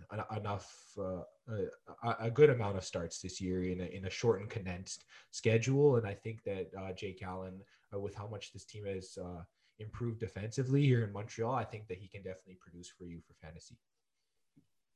Sounds good. It looks like the Canadiens are a fairly deep team this year. Yeah, they definitely improved their depth. That's a good word to use for Montreal. All right. So next we're gonna go to the Ottawa Senators. So who do you like on this team? It's tough to find a lot of top players from this team since we can kind of expect them not to be one of the best teams this year as they haven't been for the past couple of years. But there still are some very good fantasy options. I think that Brady Tkachuk can be a top 50 fantasy player in the NHL, and the reason why is because of the fact that he has been like solid all the way through all categories besides plus minus. And I know some people are just like scared of taking a player that plays for a bad team because he's going to ruin my plus minus or whatever. But if he can contribute solid in all the other categories, I think that you can just punt plus minus on him. And he does. He gets goals, he gets assists, chips in on the power play, loads of hits, loads of shots. He is Ottawa's top offensive player. And they actually added a line mate for him, Evgeny Dadonov from Florida, who's going to slide in there. At least he should slide in there on the top line on the right wing. And I believe that Dadonov is going to be that guy to maybe help Brady Tkachuk go to that next level offensively, since Tkachuk is still very young. On the blue line, Thomas Chabot, that guy's an engine. He's young, but he plays like such an experienced player already. He'll chip in most categories outside of plus minus. So I think in terms of defense, Thomas Chabot, he's definitely a player that you can look at. Sounds pretty good. So it seems like with this team, they might not have the best plus minus, but they'll give you a lot in other categories. Yeah, that's kind of what you look for with lower end teams. You look for the kind of players on their team that will sort of, give you the bang for your buck, All right. So what are some sleeper picks that you have on this team? Actually, I don't know how much of a sleeper this is, but I'm gonna go with third overall pick in this year's draft, Tim Stützle. I actually think that he could, by the end of the season, become the number one center on this team, centering both Brady Tkachuk and Dadonov on the top line. And if he does, where he's being drafted right now, he's being drafted in pretty late rounds in fantasy. And if he's being drafted there, he can return potentially top 100 value, depending on how he does as a rookie. And if he does win Rookie of the Year, he should definitely be a top 100 fantasy player. So he's definitely a sleeper that you could look at that a lot of people are sleeping on. Top 100 for rookie. That's impressive. Yeah, that would be amazing. All right. So what about the goalies on this team? Ottawa just acquired Matt Murray, a longtime Pittsburgh Penguin. He won 2 Stanley Cups as Pittsburgh's goalie, and I know he struggled the past couple of years, which led to his departure. But I think he should be a solid goalie for Ottawa. I believe his ceiling is capped though when it comes to wins, when it comes to shutouts. He should have a decent average behind that defense core. It might be tough for him. So I guess when you draft him, he won't be going in your top 20 goalies. But I believe that, if you have him as like a maybe a third goalie or something, he's going to get the starts because there's no one really behind him. They haven't really decided on who's going to be the backup goalie, whether it's going to be Nilsson, whether it's going to be someone else.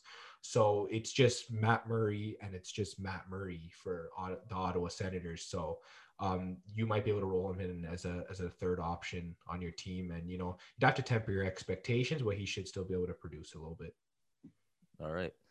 So it sounds like with the Ottawa Senators, you're gonna want to look for the other players, and for Matt Murray, you might not want to pick him up right away. Yeah, I think that you definitely have to temper your expectations there. Sounds good. And now we're going to go with the Toronto Maple Leafs. So who is your favorite players on this team? Well, you know that the Leafs are my favorite team. I'm a diehard Leafs fan. Go Leafs, go. But yeah, let's analyze this team for fantasy. Austin Matthews, he passed 40 goals last season, and I think that's just the stepping stone to the next step. In this shortened season, if he got to 40 goals, that would be amazing. It's very hard to even do that in an 82 game season. If he did that in a 56 game season, I mean, that would be the next level. So I do think Austin Matthews is the best offensive player on this team. Also forward captain John Tavares, forward Mitch Marner, and winger William Nylander. Those guys are all amazing options up front for Toronto. Toronto, I'd say, is the deepest offensive team in this division. So if you want offense and you want offense, just roll with the Leafs. Matthews should be going in top fives in fantasy drafts, top 5 or top 6 player. Marner should be a second rounder. You might be able to get Tavares in the late second, early third round. And then William Nylander, maybe around the 5th or 6th round. You can roll with any of those guys. They should finish at their value if they're healthy, or even higher. When it comes to defense, Morgan Riley, he's been solid for Toronto every season. He'll be on the top power play. He'll be logging top minutes. He always has a good plus minus. And he just, yeah, most categories, you can just roll with him. Gets loads of assists, loads of points. You can also lean on Jake Muzzin. He doesn't produce as much point wise, but he's always taking shots. He's always dishing out hits. I mean, he'll get some goals here and there, get some points. Jake Muzzin's another defender from Toronto that you should be able to look to fantasy wise. Sounds good. So, what's your sleeper pick for this team? I could have gone with a rookie like maybe Sandine or Nick Robertson, but I'm actually gonna go with Zach Hyman. He's often overlooked, just being sort of the gritty guy on Austin Matthews' line or John Tavares' line. But I mean, prime exposure to these top end players that produces points. Zach Hyman always goes into the boards with other players. He'll get you your hits. He should have a good plus minus being on that top line. And whether he's not on the top power play, he should even be on the second power play. So he might chip in a few power play points. It's just that prime exposure to top end offensive talent that Toronto has that makes Zach Hyman a good sleeper pick in fantasy. Sounds good. So it sounds like the overall offense of this team is going to elevate the other players. Yeah, I believe that. And this team has gotten deeper. So, I mean, a lot of times in fantasy, if you're struggling, you might be able to find maybe even a third line option on Toronto that might be able to slide into your fantasy lineup. Sounds good. So what's your thoughts on the goalies on this team? As of right now, it's just Freddie Anderson getting the bulk of the starts, I think. I know the Leafs acquired Jack Campbell last year and Aaron Dell this year to sort of be the backups. I don't know how much they're going to factor in. I don't think they'll factor in enough for fantasy, but Freddie Anderson should be a top 10 goalie just because of the amount of wins he's going to get. And his averages have been pretty good over his career, and he'll get some shutouts as well. So he sounds like a fairly solid goalie then. Oh yeah, he's been solid. I know he's taken a lot of criticism, but I believe some of it's unfair. He's been very solid. So I think for this team, you could say it's, again, a very deep team overall. And if you get any of these players, I don't think you'll regret it. Oh yeah, I don't think you'll regret any of these players. Sounds good. So let's go to the Vancouver Canucks. Yeah, let's look at the Vancouver Canucks. So who are you high on this team? Oh yeah, they had a great playoff run, and it showed a lot of the league, the young offensive talent that they have. This team is young and they're primed for greatness. Elias Pettersson is just, his ceiling is enormous. Like he could elevate himself as a top 5 NHL forward this season. That's the kind of ceiling he has. So he's definitely the top guy that you need to roll with if you're drafting a Vancouver Canuck. He should be going late first round, early second, maybe mid second round, depending on your league. But he's definitely going to be a top option this year. Line mate Brock Besser. I know he's had some injuries, but he is a goal scorer. And if healthy, he can get a prime amount of goals for you and cover in most categories, as well as team captain Bo Horvat. Bo Horvat actually led the playoffs in goals until his team got eliminated. So he's a prime end goal scorer. Chips in on the power play. He plays a very solid physical game as well. So that'll help you out in terms of the hits. JT Miller. He played wing on Pettersson's line last year, and he had a breakout season. I believe he was actually the top scorer for Vancouver last season. So you can definitely account for points from him, chipping on the power play, many different category shots as well. And when it comes to defense for this team, Quinn Hughes, in my opinion, should have won Rookie of the Year. I understand why they gave it to Cale Makar, but he just went to the next level last season. I believe his ceiling will continue to grow. He'll be on the top power play. He'll be playing top end minutes for Vancouver on defense. He'll have exposure to all the prime forwards that they have. So with his talent, he'll definitely be able to chip in for you fantasy wise. And I'm also going to take a look at I'll just go right into the sleeper because he's also a defenseman.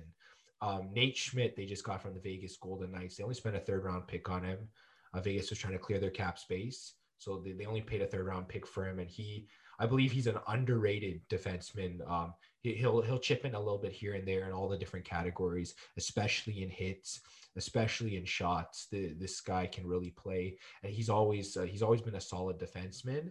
And I believe that he has very good sleeper potential to get points for you and fill up the categories in fantasy. Wow. So what's your thoughts on the goalies? Okay, the goalies are interesting. So they parted with Jacob Markstrom this summer as he went to Calgary, and I guess they were impressed with the way Thatcher Demko played in the playoffs. So they're rolling with newly acquired goaltender Braden Holtby as their, I guess, as their starter going forward, and he'll sort of pave the way for Thatcher Demko to eventually become the young starting goaltender of this team. So I believe both goalies can be fantasy relevant. I believe Vancouver will be a good team. So I think you definitely draft Holtby a little bit earlier. Maybe you get him in the fifth or sixth round in fantasy, depending. So he might be your first or second goalie. And then maybe Demko might be a little bit further down. So he might be like your second or third goalie in fantasy. And I believe they can both chip in for you. Wins, I think average, this Canucks team should be good. So they might have good averages, good save percentages. So both goalies I think can be rostered in fantasy this year. Another very solid team in this division, I could say. Yeah, this division for the most part is solid, and Ottawa could surprise people as well. So this division is solid. Sounds good. So now let's go to the Winnipeg Jets. Who are your top players for this team? Well, this team's loaded on offense. You'll get lots of offense from this team. Mark Scheifele is the most consistently good player that you'll see in the NHL. I believe he averages a point per game. So if it was an 82 game season, a lot of times he would finish with about 82 or 83 points. He's just that solid. He usually is the top scorer on this team. He's like the set him and forget him type player. So you just set him in your lineup and you don't even need to worry, he'll just produce. So he's great. And both Kyle Connor and Patrick Laine are young wingers that can just put the puck in the net, and they'll score loads of goals for you. They'll put in goals on the power play. They'll contribute in many different categories. I know Laine was one of the top players in terms of shots. So if you're looking for a guy with a lot of shot volume, I believe Kyle Connor is pretty high there as well. These guys can get you good shot volume. So if you're sort of lacking in players that want to shoot the puck and they're passing a lot more, these guys, when they get the puck, they just let it rip. So they're definitely guys you can count for shots. I know their captain Blake Wheeler's kind of getting up there in age, but he's just been solidly consistent. So he's definitely someone that you can look at for production, as well as fellow second line mate Nikolai Ehlers. I know he's sometimes inconsistent, but with exposure to guys like Wheeler and Laine and Scheifele, especially on the power play, I think that he can produce for you. In terms of defense, the best offensive defenseman they have is Neil Pionk, and he just improved a lot since he came from the Rangers last year, and I believe he'll continue to grow with the Jets. And that's sort of the segue into my sleeper pick. I think that the top defenseman on the Jets is Josh Morrissey, and I think he will be a sneaky sleeper pick for fantasy. The reason I say this is that when people think of Morrissey, they don't always think of offense. They think more of a good, solid defensive defenseman. But I think that with his potential power play exposure, whether it's on the first power play, second power play, whether they give that to Pionk or to Morrissey, I think that he still can produce for you in fantasy. So if maybe you didn't draft enough defensemen near the beginning of the draft, and then you're like, oh no, who can I get? I think Morrissey is definitely a guy you can grab further down that might give you a little bit of a good a floor for fantasy. So I think you should be able to roll him in. That sounds good. So I guess if you have if you're missing some players and you get Morrissey, I guess we could recommend that you take him if you can. Yeah, I think he's definitely that guy. Like if you have three solid defensemen and you want a fourth guy to kind of round it off to, have a good defense core for your team, Morrissey's definitely a guy I could recommend. Sounds good. Mm-hmm. So what's your thoughts on the goalies on this team? Well, I mean, Connor Hellebuyck won the Vezina Trophy for goalie of the year last year. That's the best you can get in the league. I mean, last year he was the best goalie in the league. I know it's going to be tough for him to replicate that success that he had, but I mean, he's still the best goalie in the league, or at least a top 3 goalie. Like he should be going in your top 5 goalies in fantasy this year. No questions asked. In terms of a backup, there's not really a solid option, I'd say, for the Jets. So I think they're going to roll with Hellebuck as much as they can. So he'll definitely be getting lots of starts. You should get wins from him, good averages, lots of shutouts. He should be a very good option in net. Sounds like this is like basically like almost like a perfect fantasy goalie, pretty much. I think that with the way he's improved, I think he definitely is that kind of guy. So this is like basically all the teams here have like really good players. So it sounds like if you have any players from this division, you're not gonna regret it. Yeah, I think this division has the potential to be very high scoring. So there is a chance that goalies might suffer a little bit in this division, but there are a lot of solid goalies in this division as well. So it could kind of go either way. But with the high end offensive talent in this division, it's going to be interesting to see what happens this year in fantasy when it comes to players from this division. I also noticed that this division is a bit short, like one team. So I was wondering, how would you think that this affects the entire division? There's 31 teams in the league, so one division had to have 7 teams, and it ended up being the Canadian division because there's only 7 Canadian teams. And I think the only thing that it affects is it'll just mean that these teams play each other more often than teams in other divisions. For a 56 game season, teams would play each other 8 times, because you play the 7 teams in your division 8 times. But in this division, you'll be playing teams 9 or 10 times. So I think more rivalries will develop in this division, and it'll just be good for hockey because the Canadian viewership is just going to skyrocket when Canadian teams are playing each other every night. Sounds good. So it sounds like there's going to be fierce competition in this division. Yeah, like I said last week, I did project Toronto as the top team in this division, but I'd say anyone from 1 to 6, excluding the Ottawa Senators, in my opinion, does have a chance at winning this division. Toronto definitely looks like the top team to me, but it could be any one of those top 6. Wow. So I think that's pretty much our preview of this division for this season. Mm-hmm. Welcome to the Fantasy Fanatics Injury Report. I'm joined once again by Sheridan College AT, Victoria Kumar. Victoria, welcome. Hi. Let's just jump right into it. Let's start with the NFL. There's a lot of injuries going on. Julio Jones, will we see him on the field this week's game? So I'm just going to go through all the injuries that I talked about last week and kind of just updates on all the players. So we're going to start off with Julio Jones. He's been out with this hamstring injury off and on again all season, like I mentioned last week. Today in practice, he did only sideline work with the trainers. He did not participate on the field. So seeing this, it doesn't look like he's going to be playing this Sunday. It's only a few more days. If anything, like if he does play, it'll be a game time decision. And again, you're looking at that limited time on the field. So if you're trying to start him, don't know if it's the wisest move. He may not get you the most points. Then moving on to Damian Harris. I talked about him last week. He seems to have injured his ankle in that bump that he went through. He didn't play in week 15. There's not a lot of information released on him, which actually leads me to believe that it's very minor. So most likely we'll see him this week, especially since he doesn't play until Monday. Yeah, he has a Monday game. I was going to say, yeah. Okay. And then Daniel Jones, he's been out with a hamstring injury off and on, kind of like Julio Jones, and since week 12.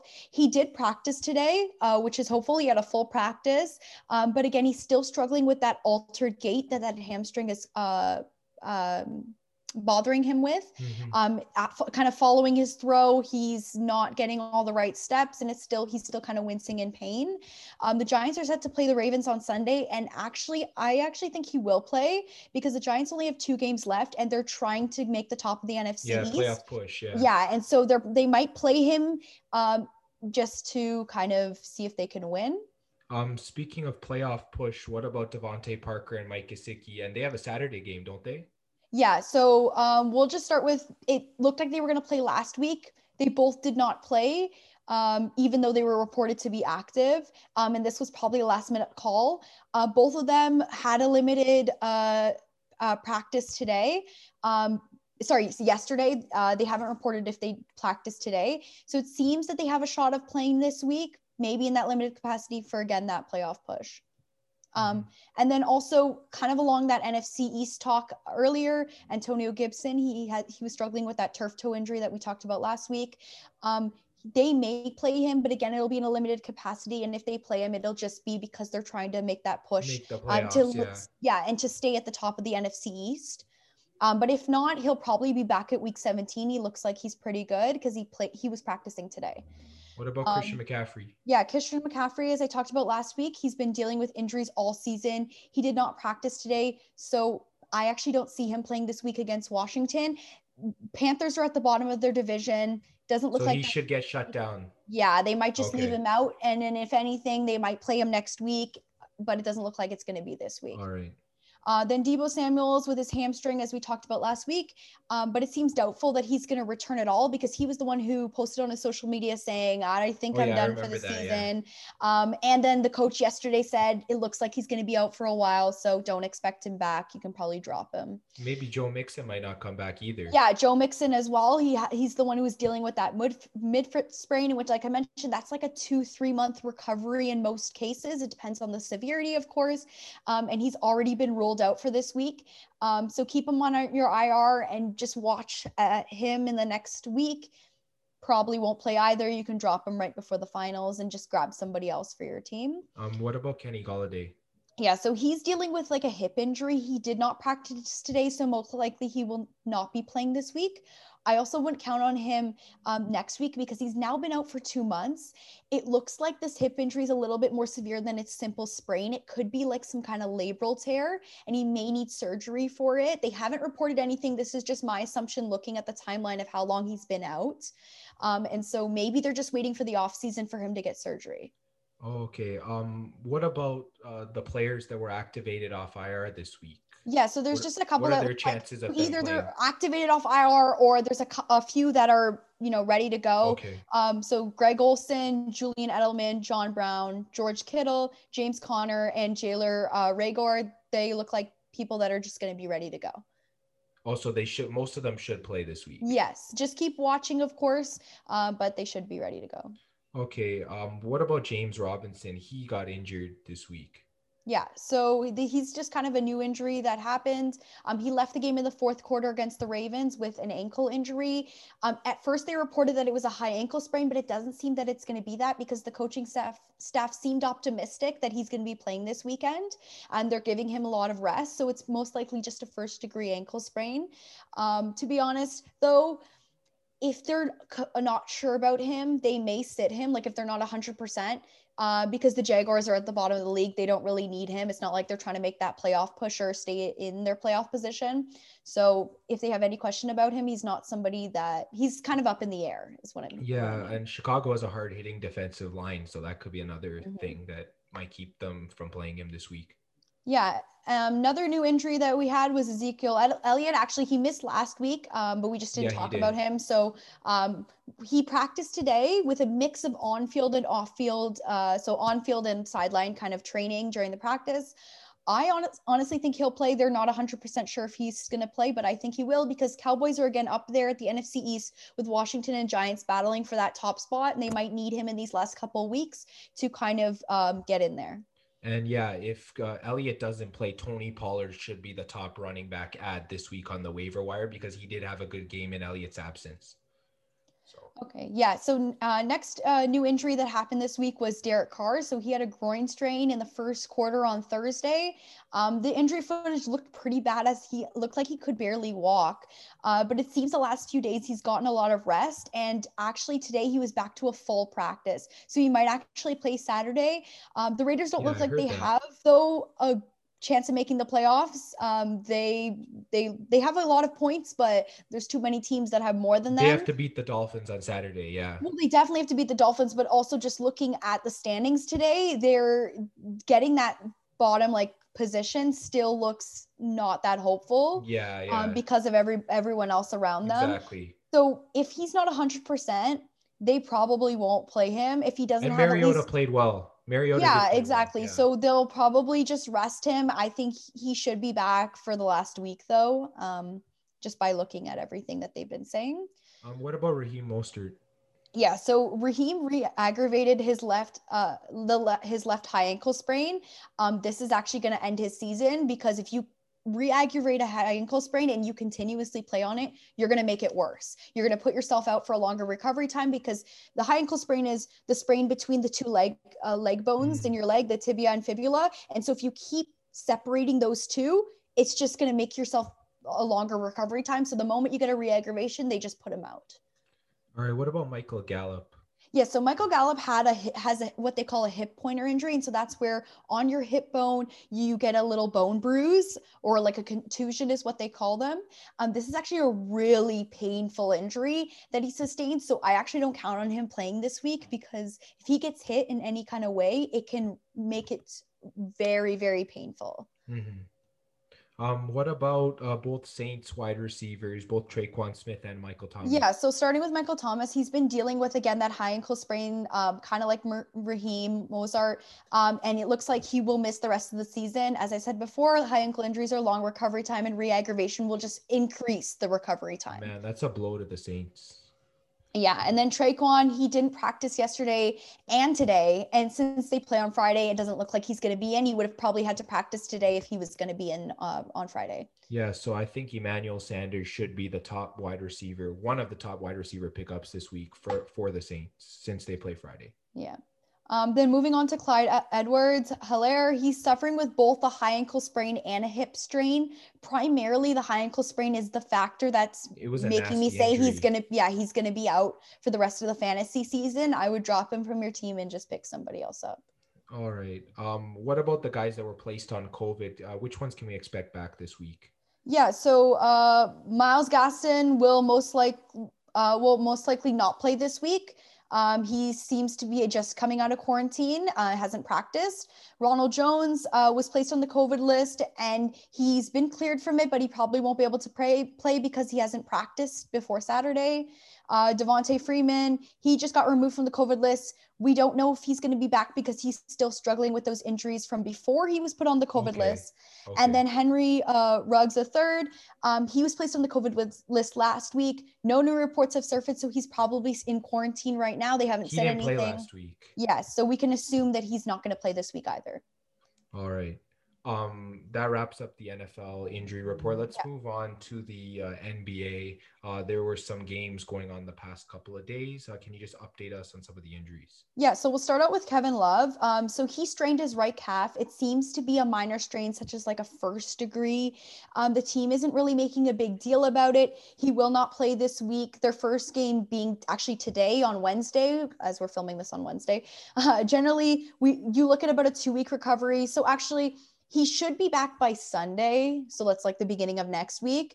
Actually, the guy who just came off injury was Larry Nance Jr., and he'll replace him as Larry Nance was cleared of concussion. Yeah. And what about D'Angelo Russell? Yeah, so he has some kind of right ankle soreness. He's been removed from IR, so he's good to play. Joe Ingles had a false positive COVID-19 test, and he's all good to go as well. So that's just another person that's also good to go. Okay. What about Tristan Thompson? So Tristan Thompson's been dealing with this hamstring injury, but he's not listed on the team's injury report right now. So it actually looks like it's going to be a game time decision tonight against the Bucks. If he does not play, he'll most likely play Friday against the Nets. All right. What about Rui Hachimura? Yeah, so Rui has this infection that he's dealing with right now. It's what you call a bilateral keratoconjunctivitis, which is basically in your eye, your cornea, and your conjunctiva. Both parts are inflamed, and he has it in both eyes. They said it's bilateral.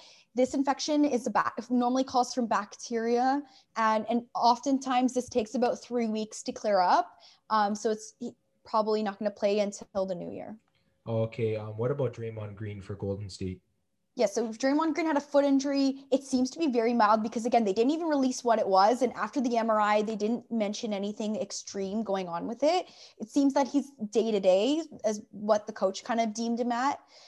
He did not play in yesterday's game against the Mets, but he'll either play Friday against the Bucks, or if not Saturday, he'll play against Chicago Bulls.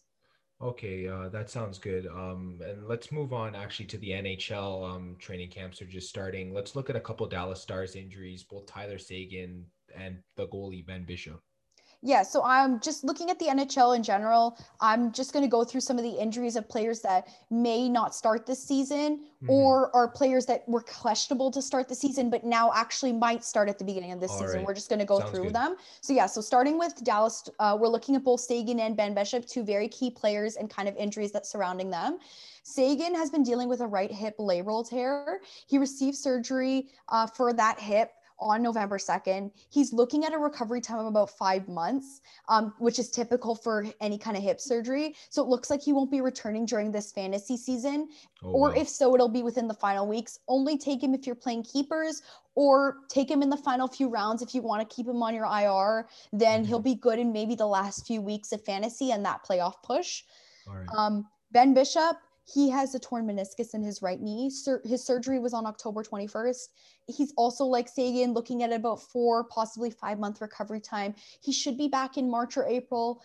The reason his recovery is so long is just due to that limited blood supply. That's something I talked about last week in my report with meniscus.